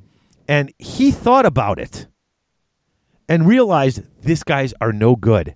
He looked at the humans now populating his lands, simple but respectful creatures, and knew his honor required him to protect them and lead them through the trials ahead. So it was the Celestial Dragon defended his lands against the demonic legions, together with his mate, the Moon Dragon, and their 9 draconic children. Awesome. He did battle with the demon legions, drive them from his land, and for his efforts, the young races of Cathay learned to shun the gods and the demons and bow down only before dragons. Sounds awesome. 4 paragraphs of stuff I've never heard before that never got me more excited for the old world. Yeah. What a cool idea. Where were they during the end times, those guys? I no idea. What were they doing? Who knows? I have a theory they're going to retcon this, and they're going to say the end times happened in a mortal realms, came about in an alternate reality, and just keep going with this. I don't know. Well, I think this is why they said they rolled this back to years before that. Mm-hmm. Why this game takes place so long before that. But it also gets confusing because they don't quite get to they get pretty close to the end times. Yeah, they do, and they foreshadow the end times. Well, and but basically, I kind of felt like when I read that, like they give us the entire timeline of the planet, even though we're not playing at the end of the timeline. They're giving it to us now. Right. Itza is the land of the lizard people. Yeah. This is very important. Yes. This is in the Lizard Man lore. This is where the demons started to crush all the Slan Temple cities. Mm-hmm. And here's where you find out why Lord Croak is the coolest. Yeah. His lore is pretty awesome, okay? Mm-hmm. He gets there and he starts spinning magics. He alone holds off the demons for, was it 11 days? Something like that, yeah. Only an epic stand by Lord Croak's armies prevented the demons from overrunning the Great Pyramid. For many days and nights, they stood firm so they fought him off while Lord Croak gathered his power. As the last of the defenders were cut down, the Slan incanted spells that were the preserve of gods, and fire rained from the heavens, banishing demons by the millions.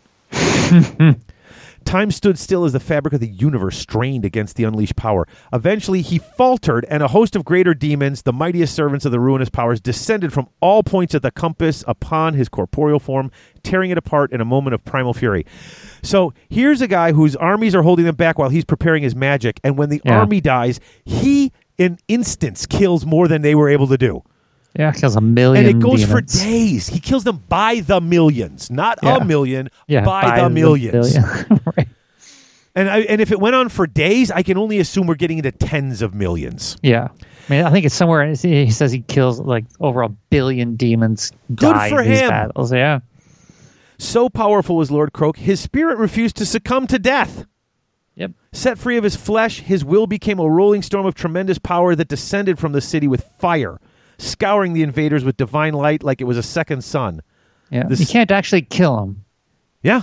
You can't actually kill him anymore. You can't actually kill him. Even in Age of Sigmar, you can't actually kill him. You can banish his spirit for a little while. But he'll come back. He's like a mummy. Well, he is a mummy. He is a mummy, but his spirit is bound to that vessel. But if you destroy the vessel, his spirit just comes back. Yeah. So here where the dwarves are fighting. For every victory run, the price was great, and the grief felt for every fallen dwarf warrior weighed heavily on Grimnir's heart. This is where I said where he goes. In preparation for his lonely journey, he took rough shears and cut his long beard short, drew his bright red hair into a fearsome spikes with animal fat. He stripped his body of armor and had powerful runes of protection and vengeance. I like the protection and vengeance tattooed upon him. Finally, he gave one of his great rune-inscribed axes to Morgrim, his firstborn son, who, despite his protestations, followed his father, despite Grimnir's protestation, followed his father, insisting someone must accompany him to record his success or failure. They both left. Nobody ever saw them again. Right. But that was his plan. And his plan worked. He got to the warp gates, and he fought. He's still there. He was still there. Until Gotrek showed up. Right. And he talks Gotrek. He's like, since you found you've been my guy. Yeah, take my place. And Gotrek says no.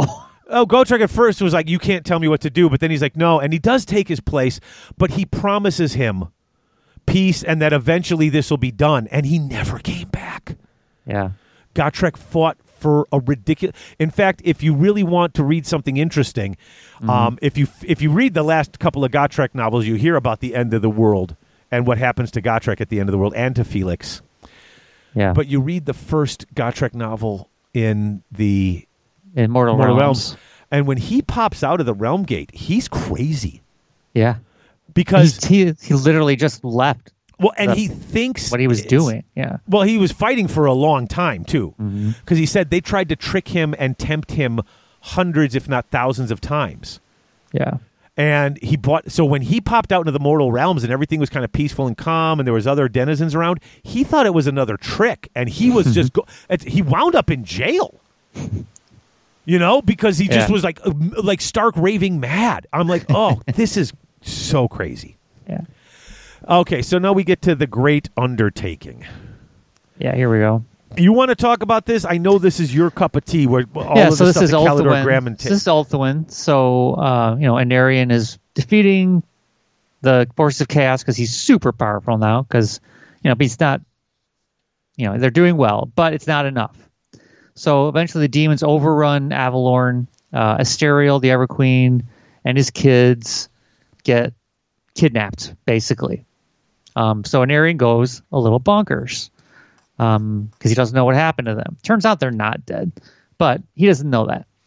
In his madness and grief, Phoenix King mounts his big dragon, takes off to the Blighted Isle, and pulls Widowmaker, the sword of Cain. It's an actual sliver.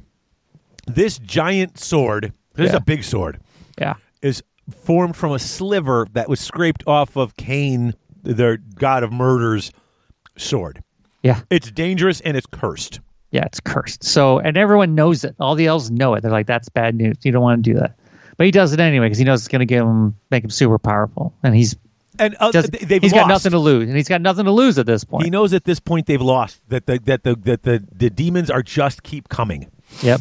So he's got the sword now, and he's just off. The Avatar of Death slews enemies by the 1,000, leads his grim warriors against the demonic armies. So these are all his guys from the court that he's set up in Nagareath. See, there's a kind of like sort of the prelude to the Dark Elves, because that's Nagareath gets broken off in later. Anyway, so he knows that the war is lost, Ulthuan's doomed, and so now Kalador Dragon Tamer, best mage ever, comes up with this plan.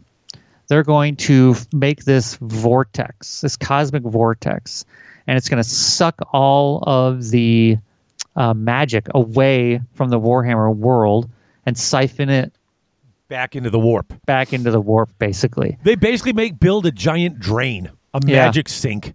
Yep. So they do this, and it works. Now, great. But in the meantime, the forces of chaos realize what this is happening. They're like, they got to stop this. Mm-hmm.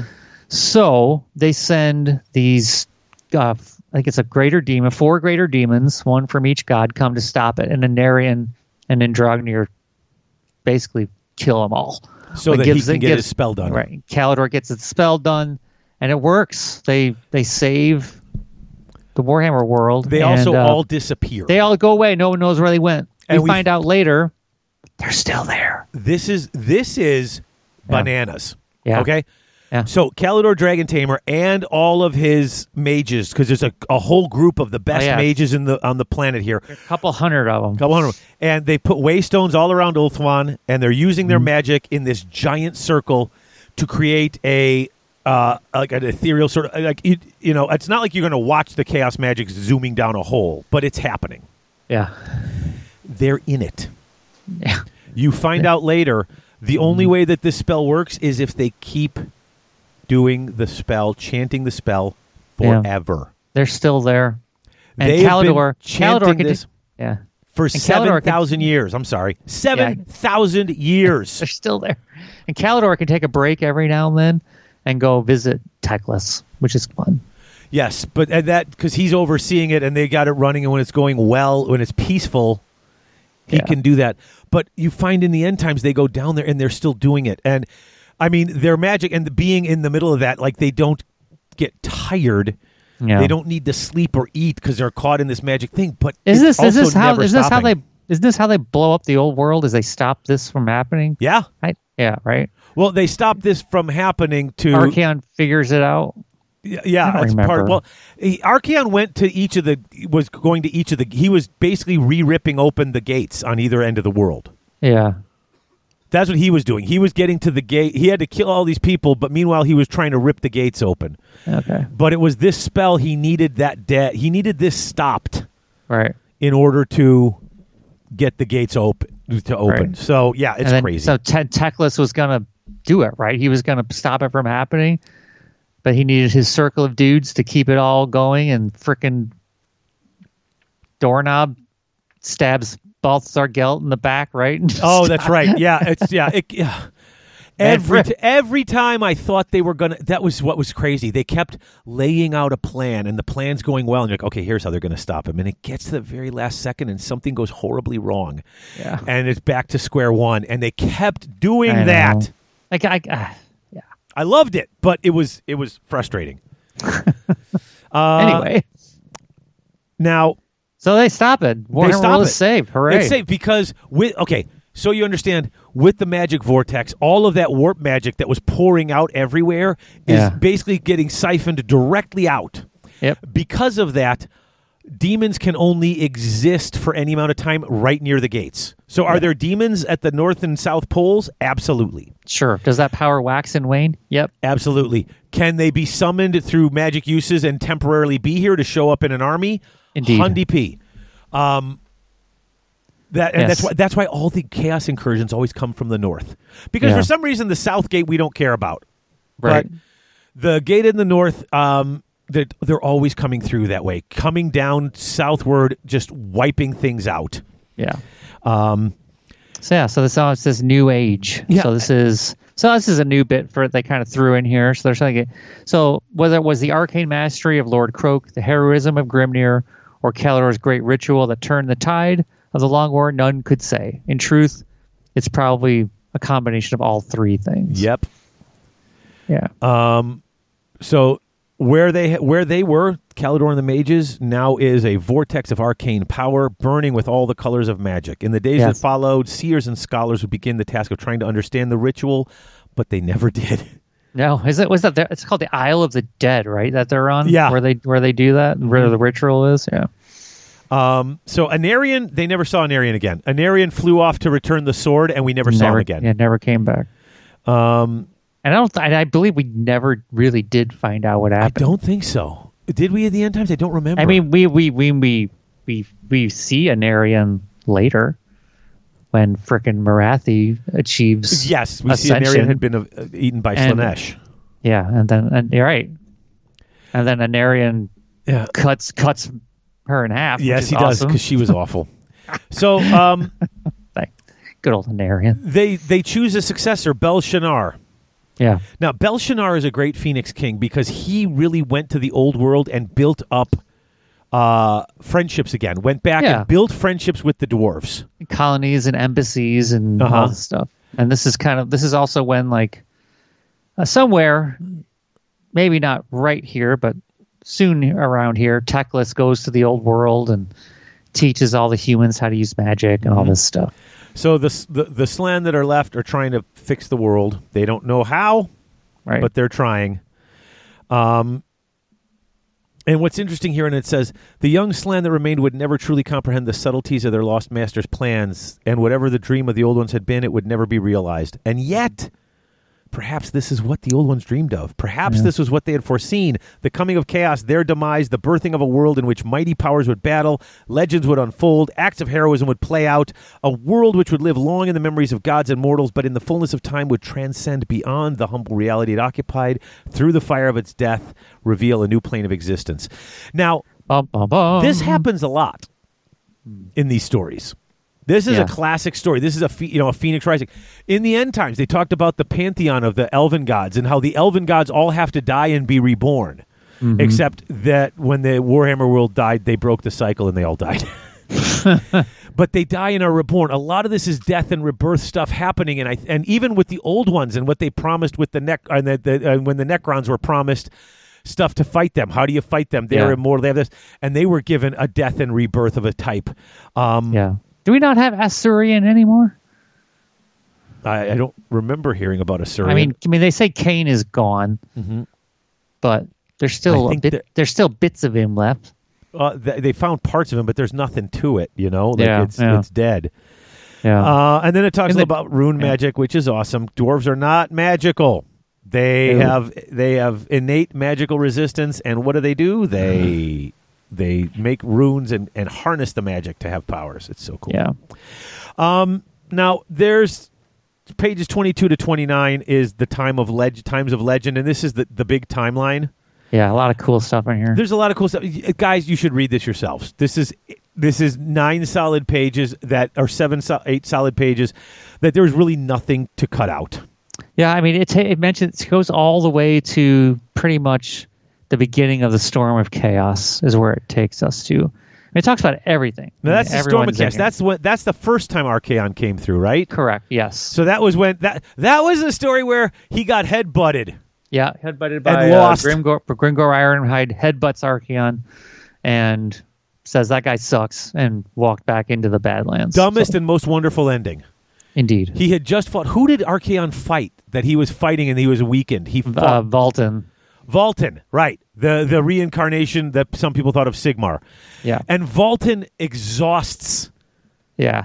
Archaon. And Archaon's exhausted, but there's this huge scrap, and of course that's going to draw orcs. Yep. And as he kills Vultan, he's standing there all exhausted.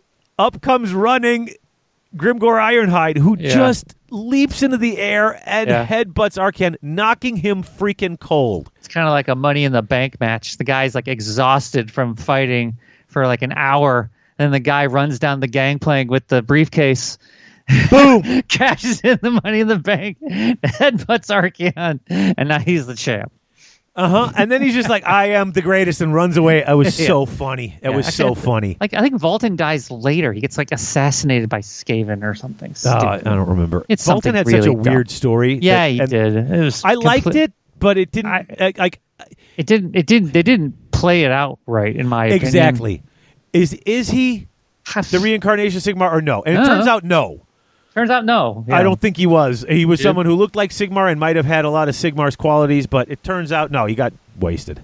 Yeah, I mean, I got my Vultan on horse right here because they sold They had him on a horse. They had the young version of him, which is him without a lot of fancy armor. Yep. Then they had him on a horse.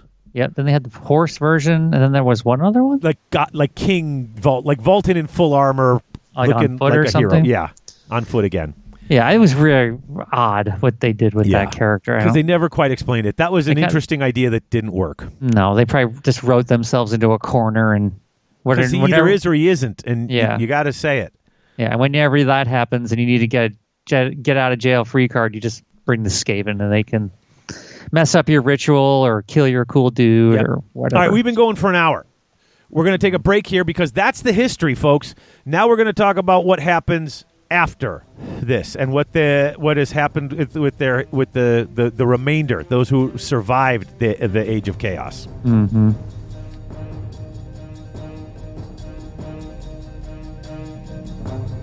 There's always something happening at Grognard's. That's right, friends. Grognard Games in Roselle, Illinois. The premier stop for your gaming needs in Northeast Illinois. If you're in the Chicagoland area, if you're in Southeast Wisconsin, if you're anywhere in the area, Grognard's is the place for you. They've got board games. They've got card games. They've got all the models you could ever want for any of your miniature war games. They have so many lines of paints, I can't even keep track of it. They've expanded the store. They have a whole huge gaming area now. There is gaming every night. There is always something going on. I just can't tell you enough about Grognard's. Why? Because they're awesome. Because they're fantastic. And because they are the best friendly local gaming store that I know of. So do yourself a favor. Come on down to Grognard's in Roselle, Illinois. If you can't get down to Grognard's, give them a call. They do mail order. They do shipping. You can get your stuff from them whether you live 5 minutes away or 5 hours away, because Grognard's delivers. They deliver the goods, they deliver the fun, they deliver everything. And that's because there is always something happening at Grognard's.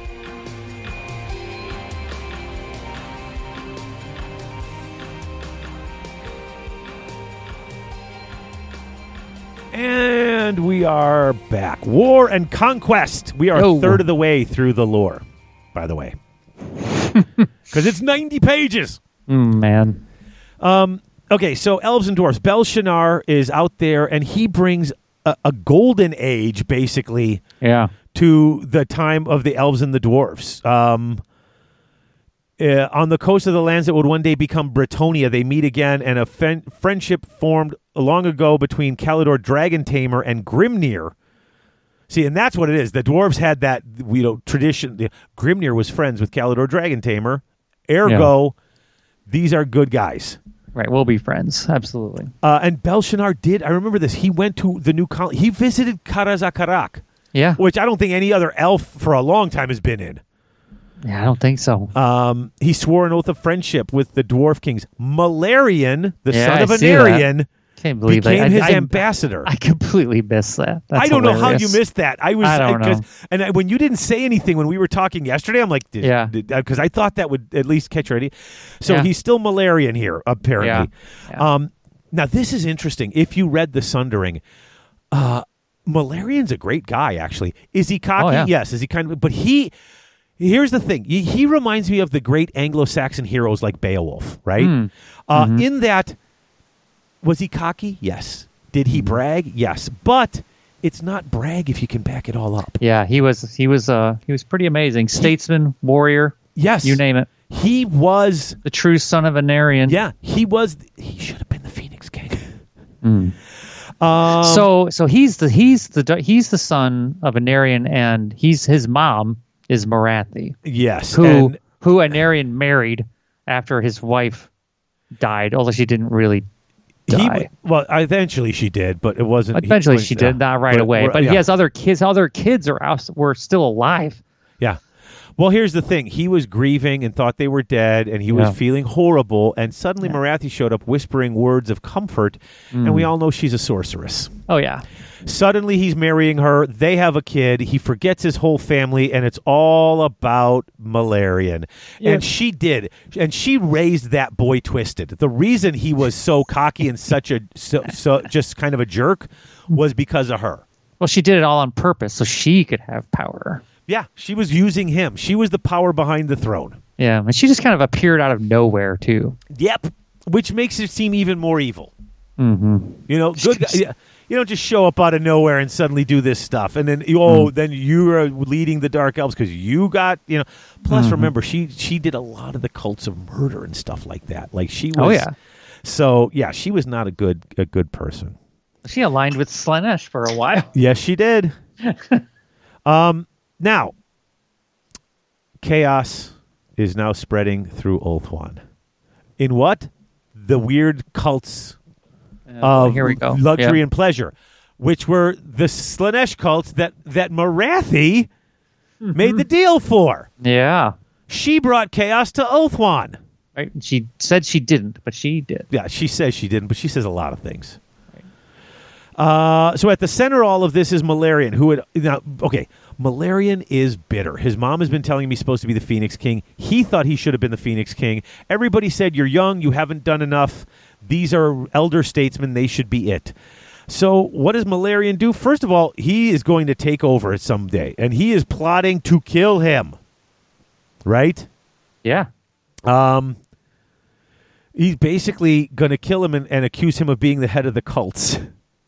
Yeah. Belshazzar. Yeah. So he goes in here, and he does. He winds up killing Belshazzar. Or at least we're pretty certain he did. I think one of his assassins does or something. Okay, it might have been one of the assassins. So they get in there, but he does have him killed. He gets in there and says, they're all trying to figure out how he's dead. What do? We need a new Phoenix King. I remember reading this in the book. Yeah. He marches in with his executioners into there. And there's Phoenix Guard all around, and there's all the elder statesmen. He's like, nope, it's me. Yeah, I'm the Phoenix King. I'm the son of Anarion. Get out of the way. Last time you told me I didn't have any experience. I have all the experience now. And he just basically flips them all off and says, I'm going through. And they know we need to vote. He says, forget your vote. They said, you need the magical wards. He says, forget your wards. He just walks into the flames like his old man did. Yeah, he's like, I'm freaking son of Anarion. I'll be fine. You'll see. Asurion had other ideas. Yet the treasonous elf proved unworthy, and he was cast from the flames, horribly burned and scarred. Now that's more like the original sort of stuff. And he did kill, or had Belshazzar killed. Who isn't that a relative of his? In some, aren't they related in some way, or are they not? Belshazzar? I don't think so. Maybe not. I know he's related to Teclis and Tyrion. Who's the Phoenix King who just jumped off the boat in full armor? Oh, I forget. I have that somewhere. I don't remember. So now there's the Elvish Civil War. He goes north to Nagareth with his mother. He's burned so badly that the way she saves him is by basically doing magical incantations and putting runes all over the suit of armor and then bolting it to him, like screwing it into his bones, basically. Yeah, he can't ever take it off. Nope. Imric becomes the next Phoenix King, and he does a pretty good job, except by the time they named him Phoenix King, he's still like right to giving his acceptance speech, and Malarian's attacking. Mm-hmm. That gets crazy. This just goes on and on and on. Yeah, it's the sundering now. Yeah, and basically, the High Elves win. Malarian tries. The High Elves are pushing them back. Malarian decides to destroy it all by destroying the Ulthuan. Not Ulthuan. He wants to destroy the vortex, doesn't he? No, he wants to unbind the cosmic vortex and unleash the realm of chaos on Ulthuan. Oh yeah, yeah. So he tries to destroy what Kalidor Dragon Tamer did, yet he couldn't. But he managed to engulf Nagareth with a tidal wave. Well, basically he sort of overloaded it almost. It flared with a radiance and then went momentarily dark.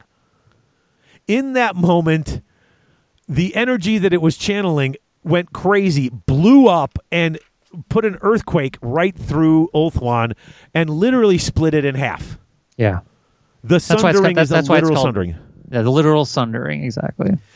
The island and of the two types of elves, yeah. Right. Works in so many levels. Right.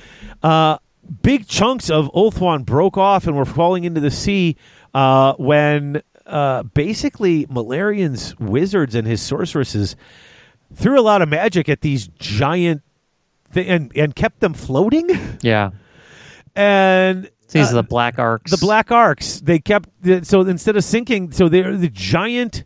Basically, they took a mountain, flipped it upside down, and it floats in the water. And this is where they go around and stage all their. It's like a floating fortress. Yeah, eventually they end up in Nagareth. Nagareth, yeah. But these things are still there, and it's crazy like what they did with them. Yeah. Now, Malarian is not stupid. He knows that one of the ways to win this battle, he can't win the battle straight up front, but he can. Instead of going straight at them, he's now going to undermine the stability of them. the politics of Ulthuan. Yeah. So he starts basically getting his elves to dress like high elves and ambush dwarf.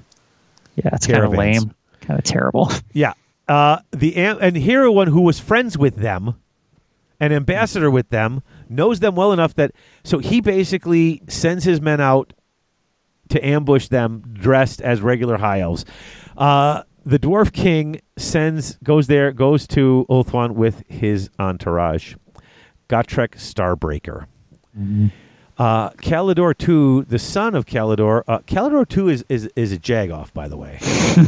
Yes, and he is though. I mean, I'm not saying it because of what he did. He was not a great. He was not a great Phoenix King. Right. He basically got annoyed with them, had them all seized, and shaved all their beards just to show them what for. These ugly, small, stupid dwarves. Sent them back home. Beardless.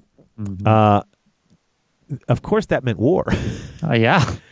The Book of Grudges was listed. In fact,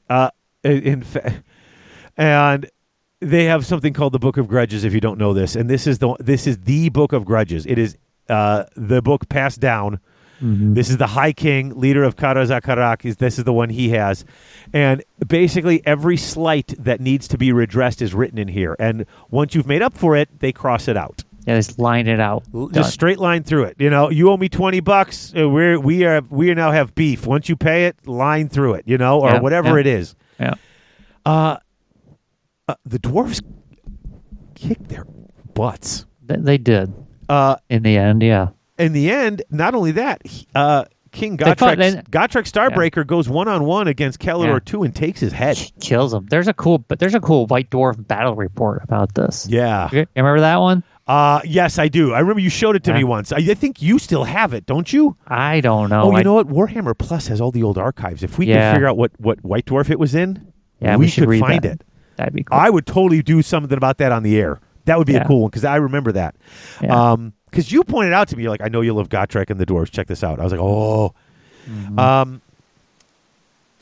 Yeah. What's great about this is the whole war was fought in the old world. He took the Phoenix King's crown. Yeah, and they still have it. They still have it. They took it and they said, we're taking this as payment. This war is over. We killed him, but we kept the crown. That led to a lot of animosity for centuries. Oh, yeah.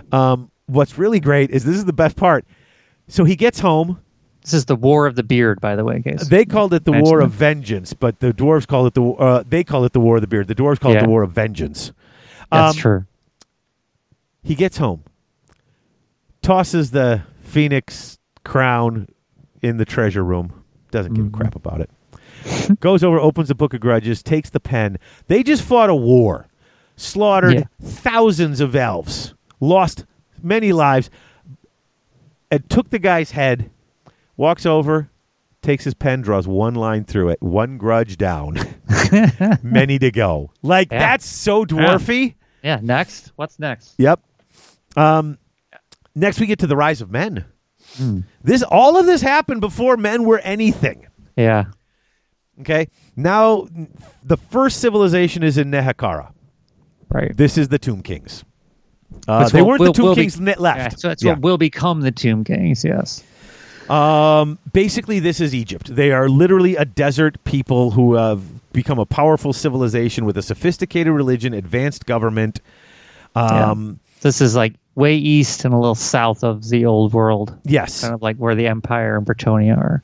I mean, if you're looking at a map of our world, picture England and Europe and then go southeast. Yeah. Oh, look. Egypt. Desert. Yeah. Oh, Nehekara, sorry, yeah. Yeah. Yep. Kemri was their main city. At the height of the power, it had expanded and conquered lands as far north as what would become the Empire and as far south as the Southlands, even the Dark Lands. They were taking over everything, okay? And then this stuff with Tylos happened, which is just... This is interesting. I don't remember this. Is this Tilea? I think this is because they said later they mentioned Telean, and I think this is the cursed city of Tylos. I don't think this is the first time we ever heard this of the town. Yeah, between Tylos. the Irana Mountains and the Telean Sea. So this becomes Telea, maybe, right? Yeah. They were nomadic, primitive men, sort of living their lives, and then the dwarves found them. And the dwarves said, oh, lots of gold in them Nar Hills. Let's make friends with these people. They helped them grow. They showed them how to build better things. And by showing them how to build all this stuff, the humans prospered. And the dwarves prospered. Yeah. The dwarves got to mine what they wanted. The humans got civilization. So the part that gets me about this is like preluding Skaven right here. Yes. Right? Yes. Because that happens in a little bit. Now we've got all of this. Because it says here, their crowning jewel would be the Great Bell Tower, which would stand unrivaled as the highest structure ever erected and would extend far below the earth as it did above. So it's the tallest building in the world, and it's actually twice that big because the dwarves were going to mine all around it, and they were going to dig it out to this biggest thing ever. You got a Tower of Babel sort of thing here, except they're putting a great bell, right? Yeah, I don't remember the name Tylos though. As I thought the original Skaven. I don't remember. I honestly don't remember. I don't know, but I thought that's what. But I'm not certain. Mm-hmm. All right, so. So now it's just sort of the rise and fall of Nehekara and this is interesting because Nehekara. What is really interesting about this is they were the dominant race in this whole area. Yeah. But everybody wanted to be the ruler. Like there was a bunch of kingdoms, right? And then we had the first among equals type of thing with Khemri, and they start fighting amongst each other, and they literally weaken themselves. Yeah. Okay? They start getting invaded by orcs and stuff. Then the Wa came running through, and they would have been destroyed except Settra. Yeah. Settra shows up, amazing leader. Comes Ruthless to the throne. warlord, yeah. Vain, egotistical, demanded adoration, but was no fool. Don't get no delusions in your head. Settra's a bad guy. Mm-hmm. And I don't mean a bad guy like, in the game he's on the side of evil of the death armies. I mean, no. He is not he is a bad person. Yeah. But he's what they need to link together. But he is not like Sigmar, who wants to unite them and lead them to prosperity. Nope. He wants to unite them so they could all grovel at his feet.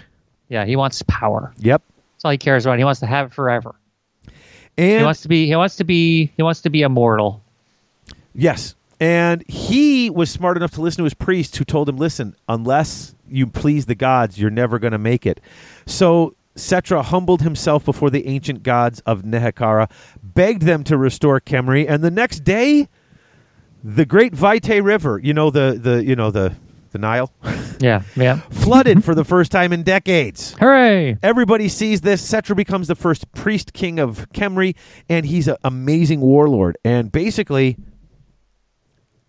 unites everything. Yeah. Right? And it's great. But now he doesn't want to die. Now that he's the greatest ruler ever, he doesn't, why should I have to die after doing all the work and uniting everything?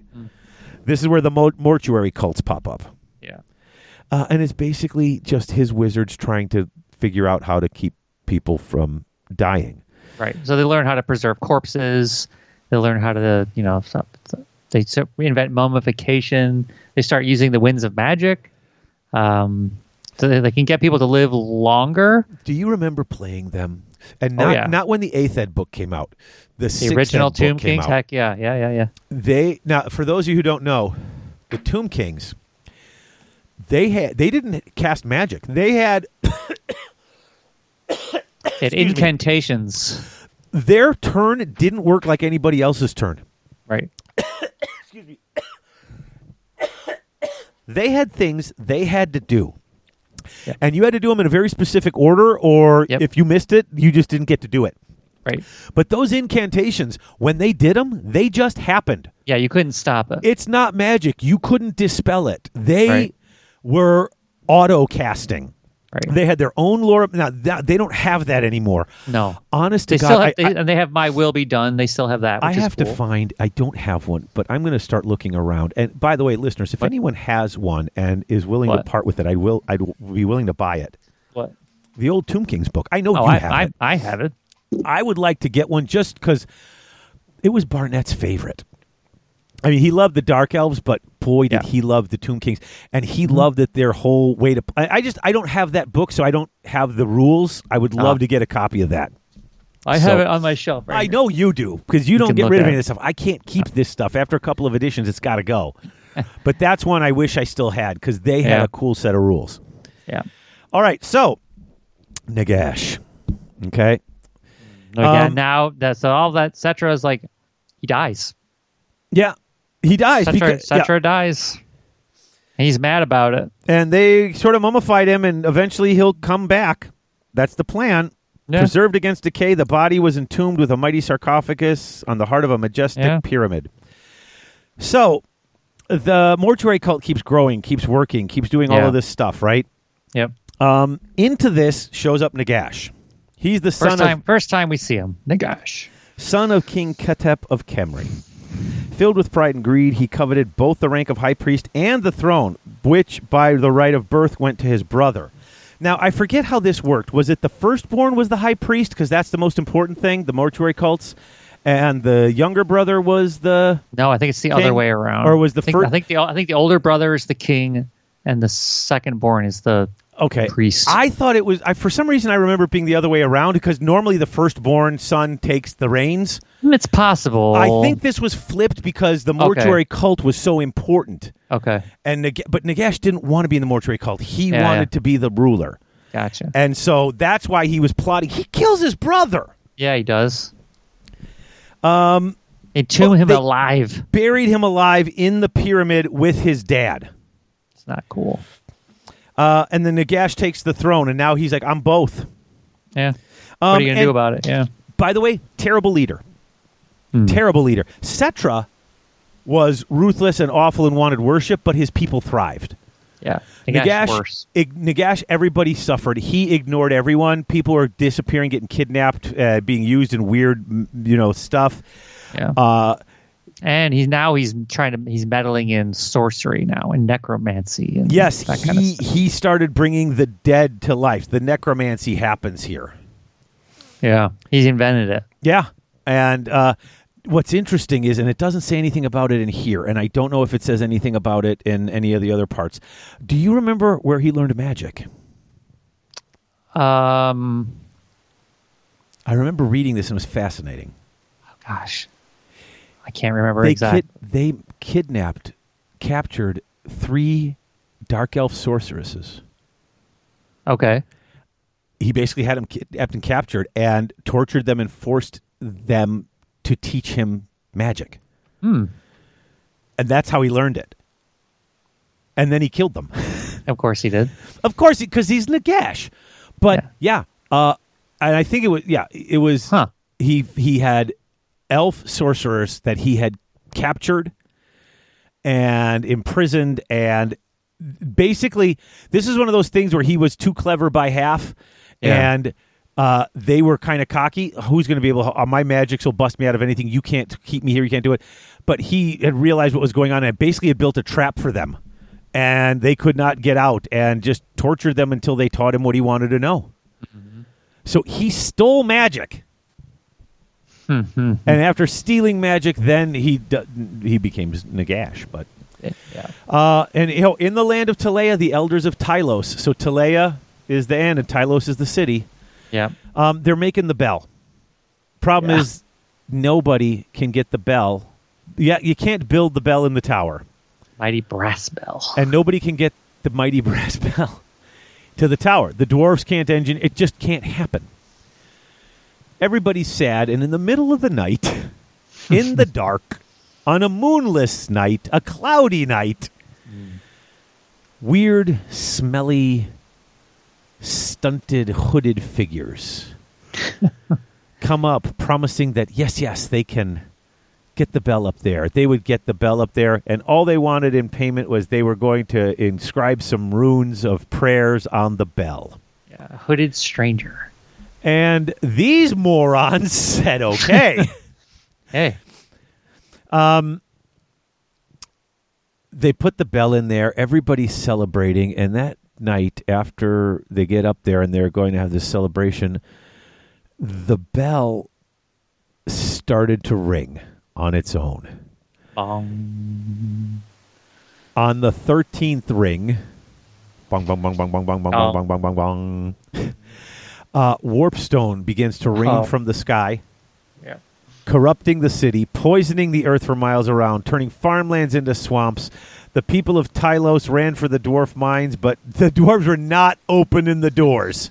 Nope.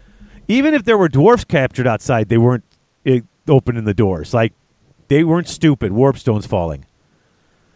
And Telea's gone. And isn't that where Skavenblight's supposed to be? Yeah, for sure. Yeah. So that's... I don't know why this story's in here. It really seems to break the flow. It sure does. It really seems to break the flow. For an edition that's not, that doesn't have Skaven in it. I don't know. Well, yeah, but maybe that's one of the reasons why they didn't do any. They didn't explain any of it. Just this happened. I mean, it says locked within their minds, the dwarves were overrun by an endless tide of loathsome vermin. Yep. Well, I guess that's them. Well, okay, but there's also vampires, and there's no vampire counts in this. I mean, they did say there's going to be legacy stuff. Didn't they announce that? Yes, they did, yeah. So, I mean, I read the thing they posted. It said that's not the story they're telling. So, Right. Yeah. whatever. Well, okay. So now back to Nagash. Yes. Nagash is building a black pyramid. Mm-hmm. That may sound familiar. Yeah, that's like his thing. Well, I mean, he built the upside down black pyramid, which caused the vortex in the Mortal, which is basically just this again. Yeah. You know what, dude? He's like the Empire. Yeah. Listen, the Death Star was good. Let's just build another one, bigger, and that's what he did. Yeah. And the same thing happened. Yes, I didn't even think about this. Okay. Oh, jeez. Yeah, of course. He built the black pyramid. And once complete, the point of the black pyramid originally was send out a wave of death magic that will kill the planet and take it all under his necromantic control. Yes. Isn't that the plan Yes. of the vortex? Yes. Same plan. And then the same thing happens to it. God. The same race messes it up. Boy, when things go wrong. What the? Okay. So, yeah. So the priest kings were plotting to overthrow him because, okay, picture this. He has basically enslaved the entire, everybody is working to build his black pyramid. Yeah. People are disappearing off the streets. People are dying. The priest cult is not safe. Nobody is safe. This guy is a straight up monster. As a human being, he is a straight up monster. So he is now resurrecting skeletons for the first time. Yes. Now, and then they're like walking around. Everyone's like, "Uh-oh." Yes. Oh, that's right, because the priest kings came to overthrow him, and as they showed up in mass, and they're like, "We have you," he's like, "You think so?" Mm-hmm. And then he just raises all the skeletons around them. Yeah. Yes, they were frightened. They should be. That is a vulgar display of power. Yeah. Right? But they still get him in the end. But that cemented right? them against him. Al-Tadazar, right? Yes. Yeah. 7 kings marched on him with animated constructs supplied by the mortuary cult. Awesome. They defeat his armies of the undead, but where's Nagash? And his most trusted acolyte. His most trusted acolyte, you know, Arcan the Black. His most trusted acolytes were slain. Yeah, and that's Arcan the Black. He's in this time. Is that him? I thought wasn't Arcan alive with Neferata? Oh wait, he comes back to life. He's the person they're talking about here. His most trusted acolyte is Arcan the Black. Well, it says his most trusted acolytes. Well, yeah, one of them being. Oh, I didn't think it was because I thought he was alive later. Because I read. I mean, he's quote unquote alive. Yeah, Arcan the Black, as much as he's a lich, right? No, I thought he was regular alive, and then Neferata they made the. Oh, that's right. You know what? He was undead. Yeah, he's and a lich. he helped her to make the potion, and it went wrong and turned her into a vampire. Right. My apologies. You have it right. All right. So where did Nagash go? Nagash, Cripple Peak. Yeah. And I always read that as Cripple Creek. I can't help it. It's what it. Yeah. Then that song starts going through your head. It's all over. And it's all over. Yeah. So he gets to the banks of the Sour Sea. Basically. He runs away. He runs away, and he gets to a place and finds there's a giant warp stone is crashing into this mountain, and there is warp stone power. He senses the power, realizes that there's power here, but doesn't know how to harness it. Yeah. Right? Yeah. And he actually realizes that there's power here because he's drinking the water there, and it's called the Sour Sea because the water had turned brackish and bad. Yeah. Because of the warp stone. Yeah. So he's drinking it, and being Nagash and being really attuned to necromancy and death magic and stuff, he feels the power that's in there. Yeah. I mean, but there is power there. That's why the Skaven crush it into snuff and snort it. You know, he's drinking just drinking it. He's drinking it. He feels all this power running through him. So where does he go for years working on stuff? he would go to where the dead were buried and raise those skeletons and do magics and do all this stuff. Eventually, these places start worshiping him and his power, because if you don't, he'll kill you. Mm-hmm. And I love this. The wretched souls work tirelessly alongside the reanimated husks of their kin, mining warpstone for him. Yeah. He's like the origin of the ghouls and stuff. Yeah. That isn't it? Mm-hmm. And then this next part, this is where it starts kind of going all over the place. This is a long story, by the way. It is. The Rise of Nagash. It's nuts. Yeah. Okay. So in Lamia, this is where you've got Archon the Black and other people who sort of had Nagash's stuff and wanted to practice magic, one of which was Neferata. Yeah. By the way, if you can read her old Black Library book, that one's fantastic too. She's awesome. Yeah. Because she has no power. She has to hide everything she's doing. As a woman, she had no power. Mm-hmm. But her station allowed her to get away with stuff that was great. But basically, they're studying from the books of Nagash, and they're building all these elixirs to make them live longer. And then they make one. And here, I love how this one doesn't describe it as, like, it's not, they're not turning dead. into a vampire? Yeah. Because here it doesn't sound like they're dead.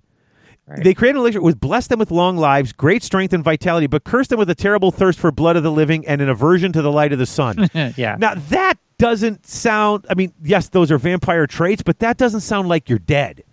Right. You know, there are people who, Harrison in the sun for 20 minutes will burst into flames. I mean, the kid's so pale. Yeah. You know? So it's weird how they don't, because in the book they start and then they collapse and it kills them and brings them back. Right. So basically, in Lamia, you get the first big cult of vampires. Yeah. Priest kings from Nehekara come. Yeah. Wipe them out.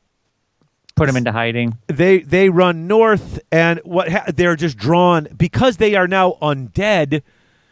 Nagash's power, he can influence them. It just draws them. They're drawn to him, and they get there, and he's got an army ready for them. He knew they'd be there eventually.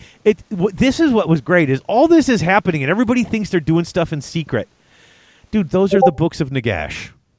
He knows where they are and what's going on with them.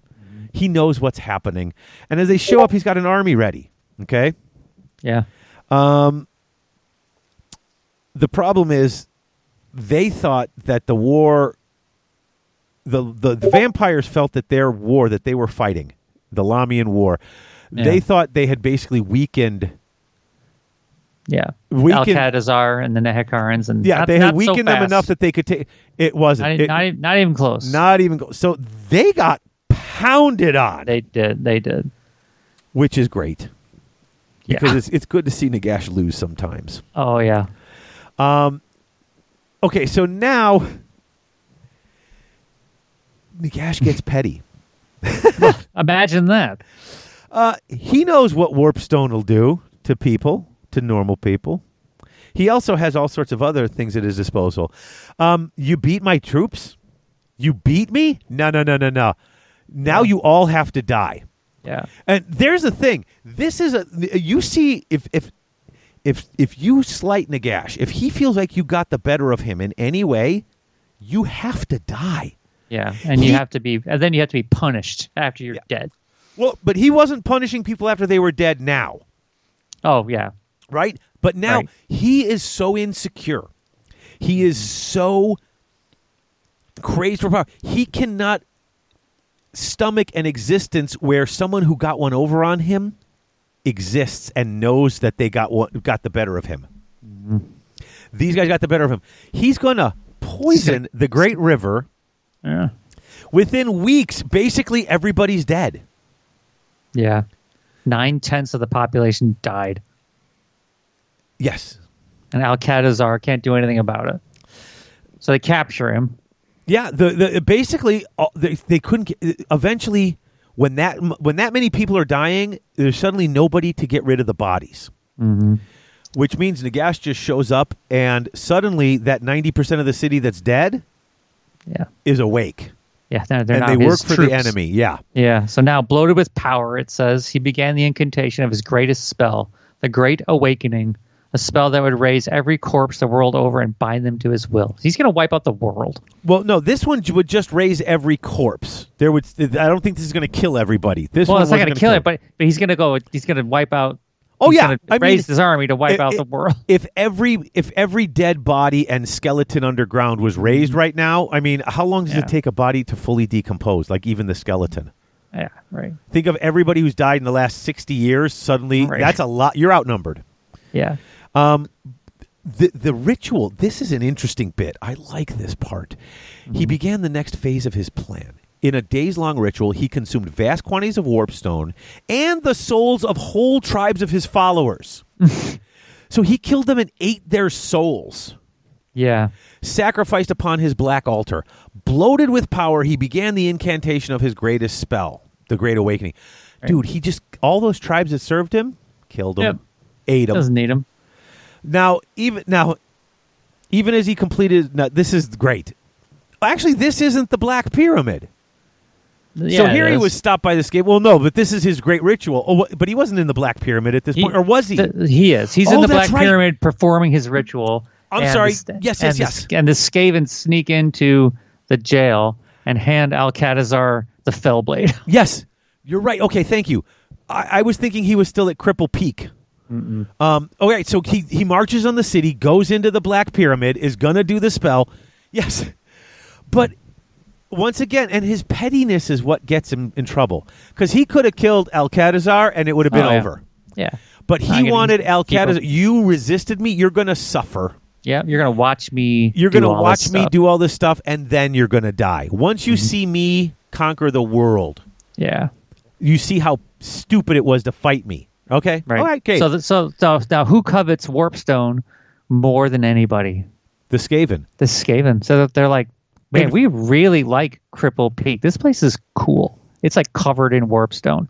We want this, and that big crazy necromancer guy is stealing it all and using it all. We can't have that. If you read the Nagash, remember when they put out those old world, the old end times books, they put them out there. Something like, I mean, he was there for a long time, like decades, if not hundreds of years. He was mining. Constant battles with the Skaven. Yeah. They were constantly warring there. Yeah. They would chew their way up through tunnels in the bottom, and he would send skeletons after them. And that was a big element of the story. They hate him. Yeah. So what do they do? He's got Alcatazar there in a cage watching the end of the world. Yeah.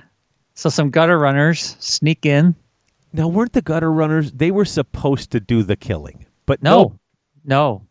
The plan was always to give Alcatazar the Fellblade. Now, why was that I'm trying to think why that was the plan. But guys, I remember reading because he's an awesome warrior, and he had the will and the drive to do it. And they no. And they are Skaven. They're cowards. No, here's the other part of it. It was always part of the plan because with that Fellblade, he'll die too. Oh yeah. Yeah, for sure. Yeah, if you kill someone with the Fellblade, you die. Like, you'll kill them.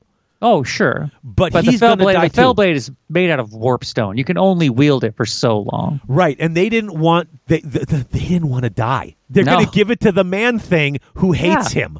Yeah. That's right. Oh, this is so good. Yeah, that's what Skaven do. And he does, and he stabs him, and doesn't he turn to dust almost, basically? He does die right. Nagash does. Yes. But Alcatazar doesn't die right away. He's just kind of languishes for a while. He's crazy. He goes insane. Yeah, well, he dies like pretty quickly, and the Skaven, like actually, I think they. Oh, it's in here. Hold on a second, but, so Nagash. Now everyone thinks Nagash is totally dead here because he literally sort of burned away to ash. But like one bit of him was left, one chunk of the ash, and as long as there's any part of him left, he will reform. It was imbued in his crown. Yes, that's right. Okay. So Alcatazar leaves. Takes with crown with him. He should have just destroyed it, but he didn't. With his sanity shredded by the horrors he witnessed, the once mighty king wandered lost through forest lands until, dying of hunger and thirst, he fell into the icy waters of the blighted river. That's when they find him, and he's got the crown. Yeah, somebody finds the corpse. It was a shaman I named Kadon. Yeah, I don't remember this part. I remember something about this, but I thought a little chunk of Nagash survived too, not just It's in the in- crown. Oh, But he no, needed it's the in crown. No, I think the piece of Nagash is in the crown. Maybe it is. I know his Yeah. mind is in the crown, which is very much like the One Ring. Mm-hmm. So he puts it on, and suddenly he's giving prophecies. Yeah. He had the unknown. So then he had the unknown king entombed beneath a mound upon which a temple was built, around which Caden's people built their dwellings. He named it Morcaine. So this was Nagash. Is in, like I said, his mind Yeah, is in the yeah. He puts Yep. it on, and what does he have him do? He buries Alcatazar yeah. under the foundation of his new city that his mind is having them form. So Yeah. it's like, I'm going to bury you here, and nobody knows who you are. Nobody's going to remember you ever. That's Right. once again the petty. It's so Yeah. petty. Yep. Um, So this is Ushoran now visits. oh yeah, And yeah. comes Wait, to okay, so Morcaine. more So quickly, Ushoran shows up, kills Kadon. the takes realm his of the throne. Strigos was born here. Yeah, That's this is the right. Strigoi. This is the Strigoi, yeah. Strigoi vampire line. Ushoran. Okay, and Yeah. by the way, can I just say, I like what they're doing here with the stories we've got so far of Ushoran. Mm-hmm. I like what they did when we covered the Flesh Eater Courts. Flesh Eater Course. We talked about that. Yeah. Can I tell you what I like most about Ushoran? Sure. He's turned into this giant monster. Like he's Yeah. just this. I mean, it looks like something on Cartoon Network where he just gets out of control, right? Yep. And every time he talks in these things, you read him, he talks like he's in a Shakespeare play. Yeah. I just picture his voice as so smooth and soothing and so completely. Yeah. Well, I mean, because when you look at the book, the front cover has the ghoul, but you look on the back, and that's the Ushoran that people see when he wants them to see him as the mighty, beautiful, wonderful king. Yeah. I just love, and he's showing up here. I just love that he's showing up because he's wonderful, and just the way he speaks, the things he does, he's so much fun without being, the other guys. Right. So it says the crown of Nagash is lost, but we know who finds it. And the many tomes of magical lore transcribed by Kadon were scattered far and wide, carried by the fleeting to destruction. So, yeah, we know who finds it. Do you remember who finds the crown? Doesn't Sigmar get it? Well, eventually there's the war, but before that, the orc that's right. shaman puts it on his head. And it was, Azag. yeah, that's right. Was doing all that crazy stuff. Okay, you know what? Here, we're gonna take a break, The coming of Sigmar is and we're next. gonna cover Sigmar and the growth of the Empire. And I think we're probably gonna wrap it up there. And then what we will cover next is, and here's how I want to do this. I had an idea. If we're going to cover all the lore, right? They have a section for each of the armies. Yeah. Okay? Each of the armies in the book, which are in the forces, the Ravening Hordes and the forces of good. Mm-hmm. When we cover that army list, we'll talk about their lore and then do their army list. That way we could just mix this last part in with it. Yeah, Because yeah. it's about 4 pages a piece, and we could just sit here and talk about. We've talked about them a lot. At least the people who are going through. There are 2 pages. The last 2 pages of the lore are lore of Cathay again. Yeah. They just throw this in at the end. We will cover that before we go because they don't have an army to talk about. Right. But yeah, so let's take a break. Let's talk all about the Empire and Sigmar stuff, and then we'll talk about Cathay, and then we're going to wrap up, and we'll be back relatively soon. And we're going to cover, like I said, there's the Arcane Journals I want to cover. Those are about 50 pages a piece, though. They're going to have to be their own show as well. But remember, it's Old World Month, so there's plenty of time, and we're going to give you plenty of coverage. We'll be back.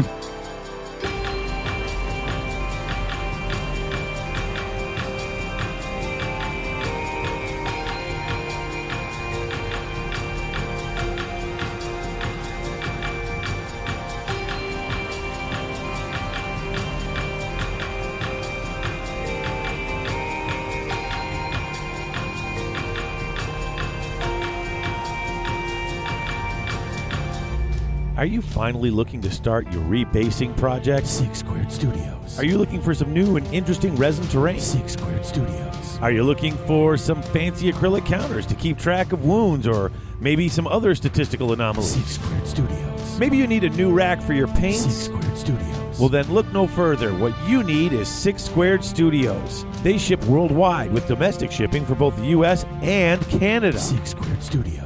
That's right, 6 Squared Studios. That's the number 6, squaredstudios.ca. When your gaming needs go beyond your basic dice, tape measure, models, and paints, think 6 Squared Studios. 6 Squared Studios. Now all your base are belong from them.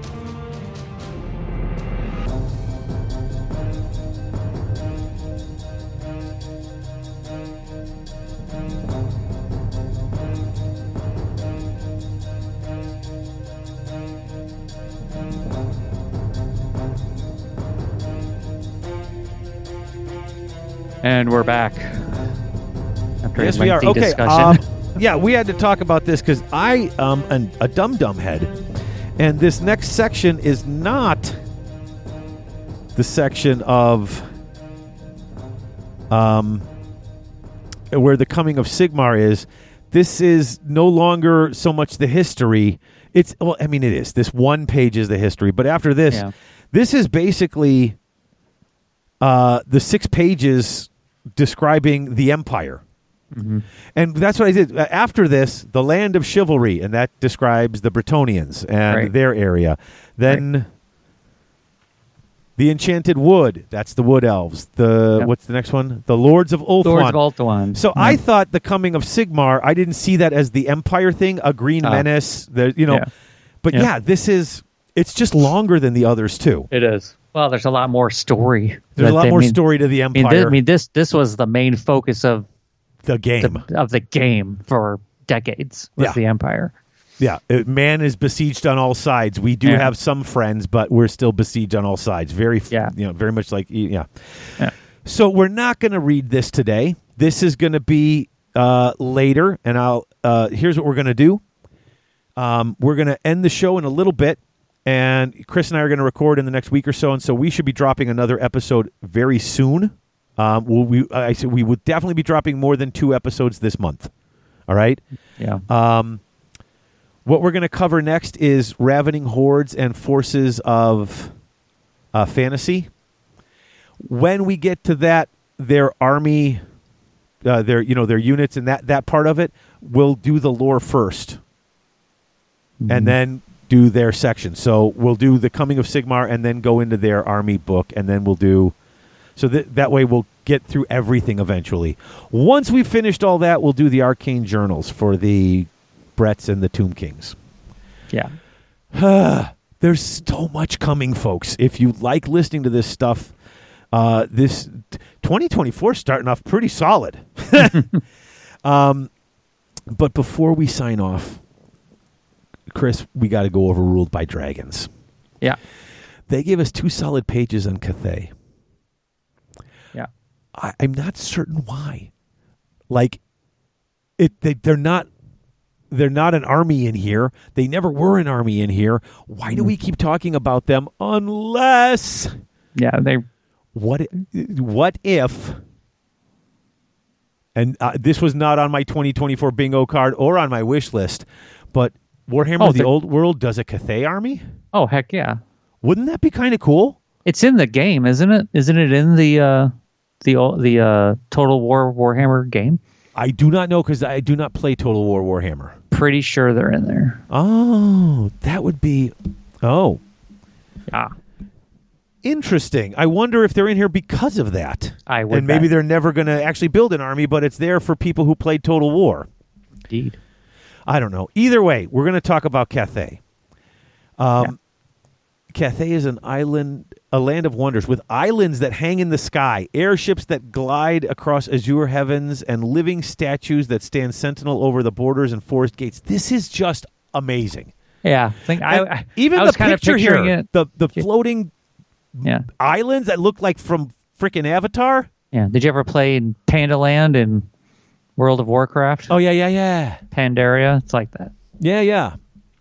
a couple of places are like, and they use them now in the Age of Sigmar. They float them out when they're going out to Dawnbringer crusades. Yeah. The Cathayan Empire is surrounded by enemies and beset by rebellion and strife. So they're doing well, but they can't really. They're just managing to keep going, apparently. Mm-hmm. Thousands of miles of forests, mountains, plains, and deserts. It's just such a great description of the place. To the south, the powerful kingdoms of Ind and the fearsome snake men of Koresh threaten its borders, while to the east, elven pirates, Nipponese invaders, and ancient enemies from beneath the Jade Sea assail its ports. Ogres, hobgoblins, and horrors in the Warpstone Desert. Well, no wonder they can't do anything. Yeah. You want to talk about the Dragon Emperor? So the Dragon Emperor is... that's the dragon. Yeah, that's before the Celestial Dragon ruled the East. Okay. Humans populated his land and came to him for, protection. And we talked about it earlier. He sort of listened to the Chaos gods and decided to help the humans defeat them. So him and his mate, the Moon Empress, another dragon, and they had 9 other dragons with them. They defended the land, basically. Cool. I like they teach people the yang and the yin because we need to switch those around to balance all things. The celestial dragon represents the yang, the power of light, heaven, and fire. The moon empress, the yin, is shadow, spirit, and night. Together they are two halves of a whole, just as Grand Cathay. This is just really interesting. The balance of Cathay has been threatened recently and faces dangers. For over 2 centuries, the Dragon Emperor and the Moon Empress have been absent, leaving the running of the empire to their children. It is a time of darkness and disharmony. This is the rulers of this empire are dragons. Yeah, literal dragons have ruled this place, worshipped not as gods, basically, and as their leader. Basically, they've been gone now for, it says, 200 years. People who are born, there's generations never having seen or known the dragons. And some of these lesser lords have decided, I'm going to take power. I'm going to take over where I can. Yeah. And it's dragging it's messing up Cathay. Then it goes into this, they oversee the celestial court. They're doing this. Oh, here the different dragons. His dragon children seem to have trouble. They have all different focuses of what they're interested in. The Jade Dragon struggles to hold his father's empire together and oversee the celestial court and the Astromancer cabals. In the east, Yin Yin, the sea dragon, looks out across the Dread Sea. In the south, Li Dao, the fire dragon, guards the border. So they all have stuff going on. This is just really kind of cool. Yeah, and they're all like different colors and different kind of things. So basically, they build a great wall. The great bastion that protects Cathay from the open steppes and the chaos wastes beyond. In a feat of almost unimaginable engineering, the Great Bastion climbs hundreds of feet above the landscape, its walls and towers bristling with cannons, archers, and legions. So they basically, built a giant, not just a wall, but also a lot of stuff on it. The Great Bastion. It has only been breached a few times in its long history, often the result of magic or cataclysmic seismic events. So they built the Great Wall to keep out the chaos and the evil. Yeah, and there's actual dragons that are their... wait, I couldn't hear you there. Their actual dragons are their leaders. Yes. I imagine they're going to do something with this. Let's pretend I owned a business and I wanted to print money legally. Yeah. I would make an army full of really cool, fancy armored people with dragon motif armors, and then have literal dragons. 9 dragons. Yeah. 9 different dragons. You could have 3 different kits that have 3 different dragons each or something like that. Sure. I could sell each of these dragons and have the armies with the books with all the colors. And then have it kind of like and be like an Eastern theme to the army. Yeah. Because, there's only, I can't imagine there's anybody, in a market that would be interested in that. I mean, okay, you know what? If that army were to come out, yeah, I would drop one of the other games for this. Yeah. I would drop $30K or $40K. I don't play it enough anyway. I would play the hell out of an army led by an actual dragon model, and I don't know if they have little baby dragons with them because there are a limited number. It's not like they're pets. They're not keeping them as little baby dragons. Yeah. These are gods, basically, so I imagine the army would look amazing too. I mean, they've never had anything for this army, so they can do whatever they want. Yeah. They have the flying boats, but they look like the little Asian sailboats. See a big giant back there? That giant suit of armor, you mean, which is glowing with fire from the inside? The giant Colossus? Yeah. Yes, I see it. I haven't stopped looking at it. I've been on these 2 pages more than any other part of the book. Yeah, so they're going to have guys on horses. They're going to have some big guys on troops, foot troops, led by these guys in these cool, like, half masks. Yeah. I'd like to do an episode talking about in fact, I think before we covered the rules for the we need to go over the rules for the game. So I think next when we record next, whether it's this weekend or on Monday, I think the rules are in order. Yeah. How many pages are the rules? So many pages. It's a lot, dude. Okay, we're going to go over them in a general way because we have to. Well, here's the thing. There's 20 pages of movement rules. Yeah. And this is an audio podcast in a book that is showing you 6 to 10 sample images, diagrams of movement. We can't talk about that on the air. Like, I mean, we could talk about movement in general, but we can't get into the weeds with that. Yeah. And are we going to sit here and talk about the stats on every sort of weapon that they have and the war machines listed in here? No. We're going to just talk about so. But it is still, if you go through... we're going to break it down by, like, here's what you do. Yeah. Here's the phases. Here's what you do in those phases. So how is it? Maybe, we'll keep it to another 2 to 3 hour show. But it is... compare and contrast probably to a game we're familiar with, like Age of Sigmar or something. Page 91 to page 229. It is 138 pages of rules. Yeah. That's a lot. But yeah, I mean, it's... Okay, guys, if you're on the fence about this, I'm going to tell you, tune in next week or whenever we get this next episode out, because we're going to cover the rules. It's 138 pages of worth it.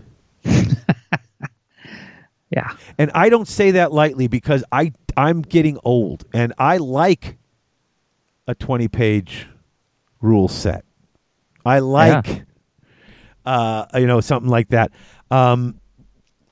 You want to know? Yeah. I mean, there's a reason that 1-page rules is kind of a popular rule set for people who like to play but don't want to go through all this stuff. I'm so happy for Games Workshop. Like, guys, you did it. I didn't think they could do it. I was out, dude. I was out. I never thought they would do this, bring back the old world. I never thought it would happen. I'm telling you, right, every other game that is like this, that is just models like, in movement tray stuff, every other game has just been made obsolete. Yeah. I'm sorry. And I play some of those games. I like some of those games. I'm not naming those games because I'm not going to be the guy who calls out this, that, and the other. Yeah. This is leaps and my take on the new rules of this is it's all the best stuff from the previous editions, and it seems like it would have been the natural evolution for this game if they hadn't, if they had decided to move on from 8th, it would have been this. I hope it would have been this. I think these rules, there's a reason it took so long to get this out because that, like I said, they took a lot of stuff from a bunch of their other games and they've learned a lot in rules writing. Yeah. And this is just, it's almost perfect. It really is. It's I just sit and I go through the rules, and I know some of this is nostalgia because I haven't really played it, so I'm only going on Theory Hammer. Yeah. But I mean, to pull off a rank and flank game with this complex of a rule set and to get it like this it's amazing, actually. The Magic's great. Mm-hmm. We don't have the different schools. We have 5 different types. And this is like Lord of the Rings. They go off in certain phases. Right. Like you don't cast now for later. Like you don't Right. cast in the we Right. cast everything in the hero phase. Right. And it If you're gonna shoot a fireball, you do in the shooting phase. yes, if If you're gonna gonna do something that makes people hit better in combat, you cast in the combat phase. yes, so your magic's actually cast in different phases. That in and of itself is such an interesting way to do it. It basically, for me, it helps me remember what I'm doing. Yeah. They did. I like there's certain things they cleaned up, like with War Machines, using the Yeah. templates and stuff. Mm-hmm. I like the templates. I've always have. But now, and I was just reading this in here. You have to put the template when you pick a unit to go after.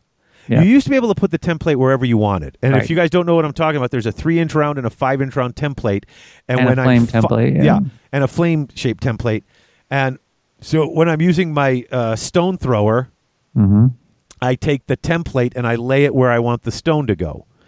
You used to be able to point it wherever you wanted. So you could put the center of it right over a character's head if the character's in a unit, right? Yep. And then you roll 2 dice. One is 0 through 10. Yeah, it's the misfire die and the evens. artillery die. Yeah. And the artillery die, The scatter die. the scatter die, you'd roll it and there was a bullseye on it, and the other ones had arrows. Mm-hmm. And when you rolled that, if you rolled the bullseye, it was the bullseye. If you rolled the arrow, then you had to use the other die, which was 0, 2, 4, 6, 8, 10, and it moved that much, Right. that many inches in the direction the arrow's pointing.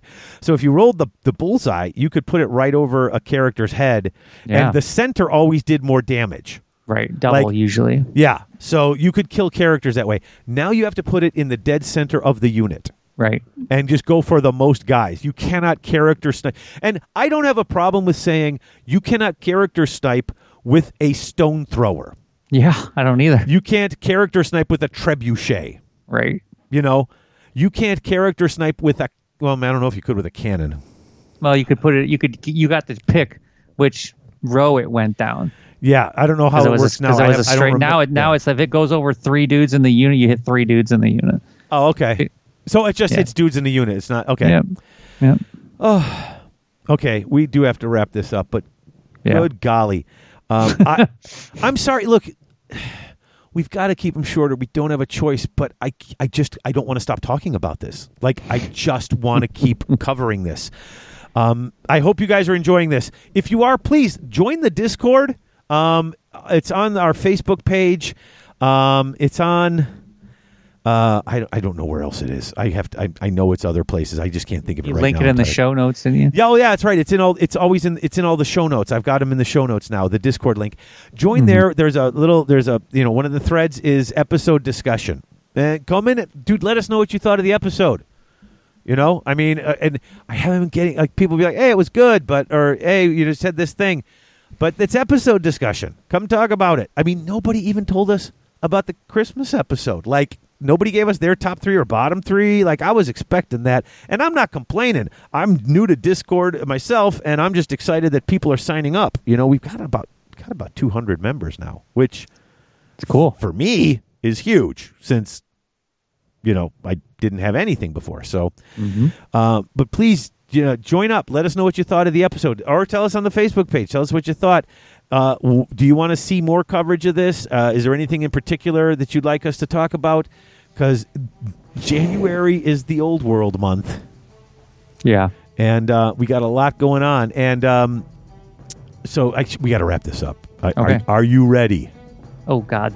Okay, so first, before we go, I do want to thank the sponsors, Chaos Orc Superstore, 6 Squared Studios, and Grognards. Thank you very much for sponsoring the show, for, donating to the birthday prize thing. You guys are awesome. Thank you to the Patreon patrons, the people who give this show money. and think it's worth it. Thank you so much. That includes, once again, our associate producers, Jake C., James Brown, Old Man Yeti, our executive producers, Scotty Mill, Jordan Stradone, and Sir Killsteak. And again, our newest patrons, Andy Young and Connor Jensen. Thank you all for being part of the 1% who make this show and everything we do on it possible. Chris, I'll be talking to you in a couple of days because we got a lot more to cover. All right? Yo. Folks, until next time. Should we come up with a different thing? Only the faithful is a Mortal Realms thing. That's okay. All right. Only the faithful will be triumphant. Only the faithful will stand when all others fall, and only the faithful will know no despair except in failure. Oh, Sigmar!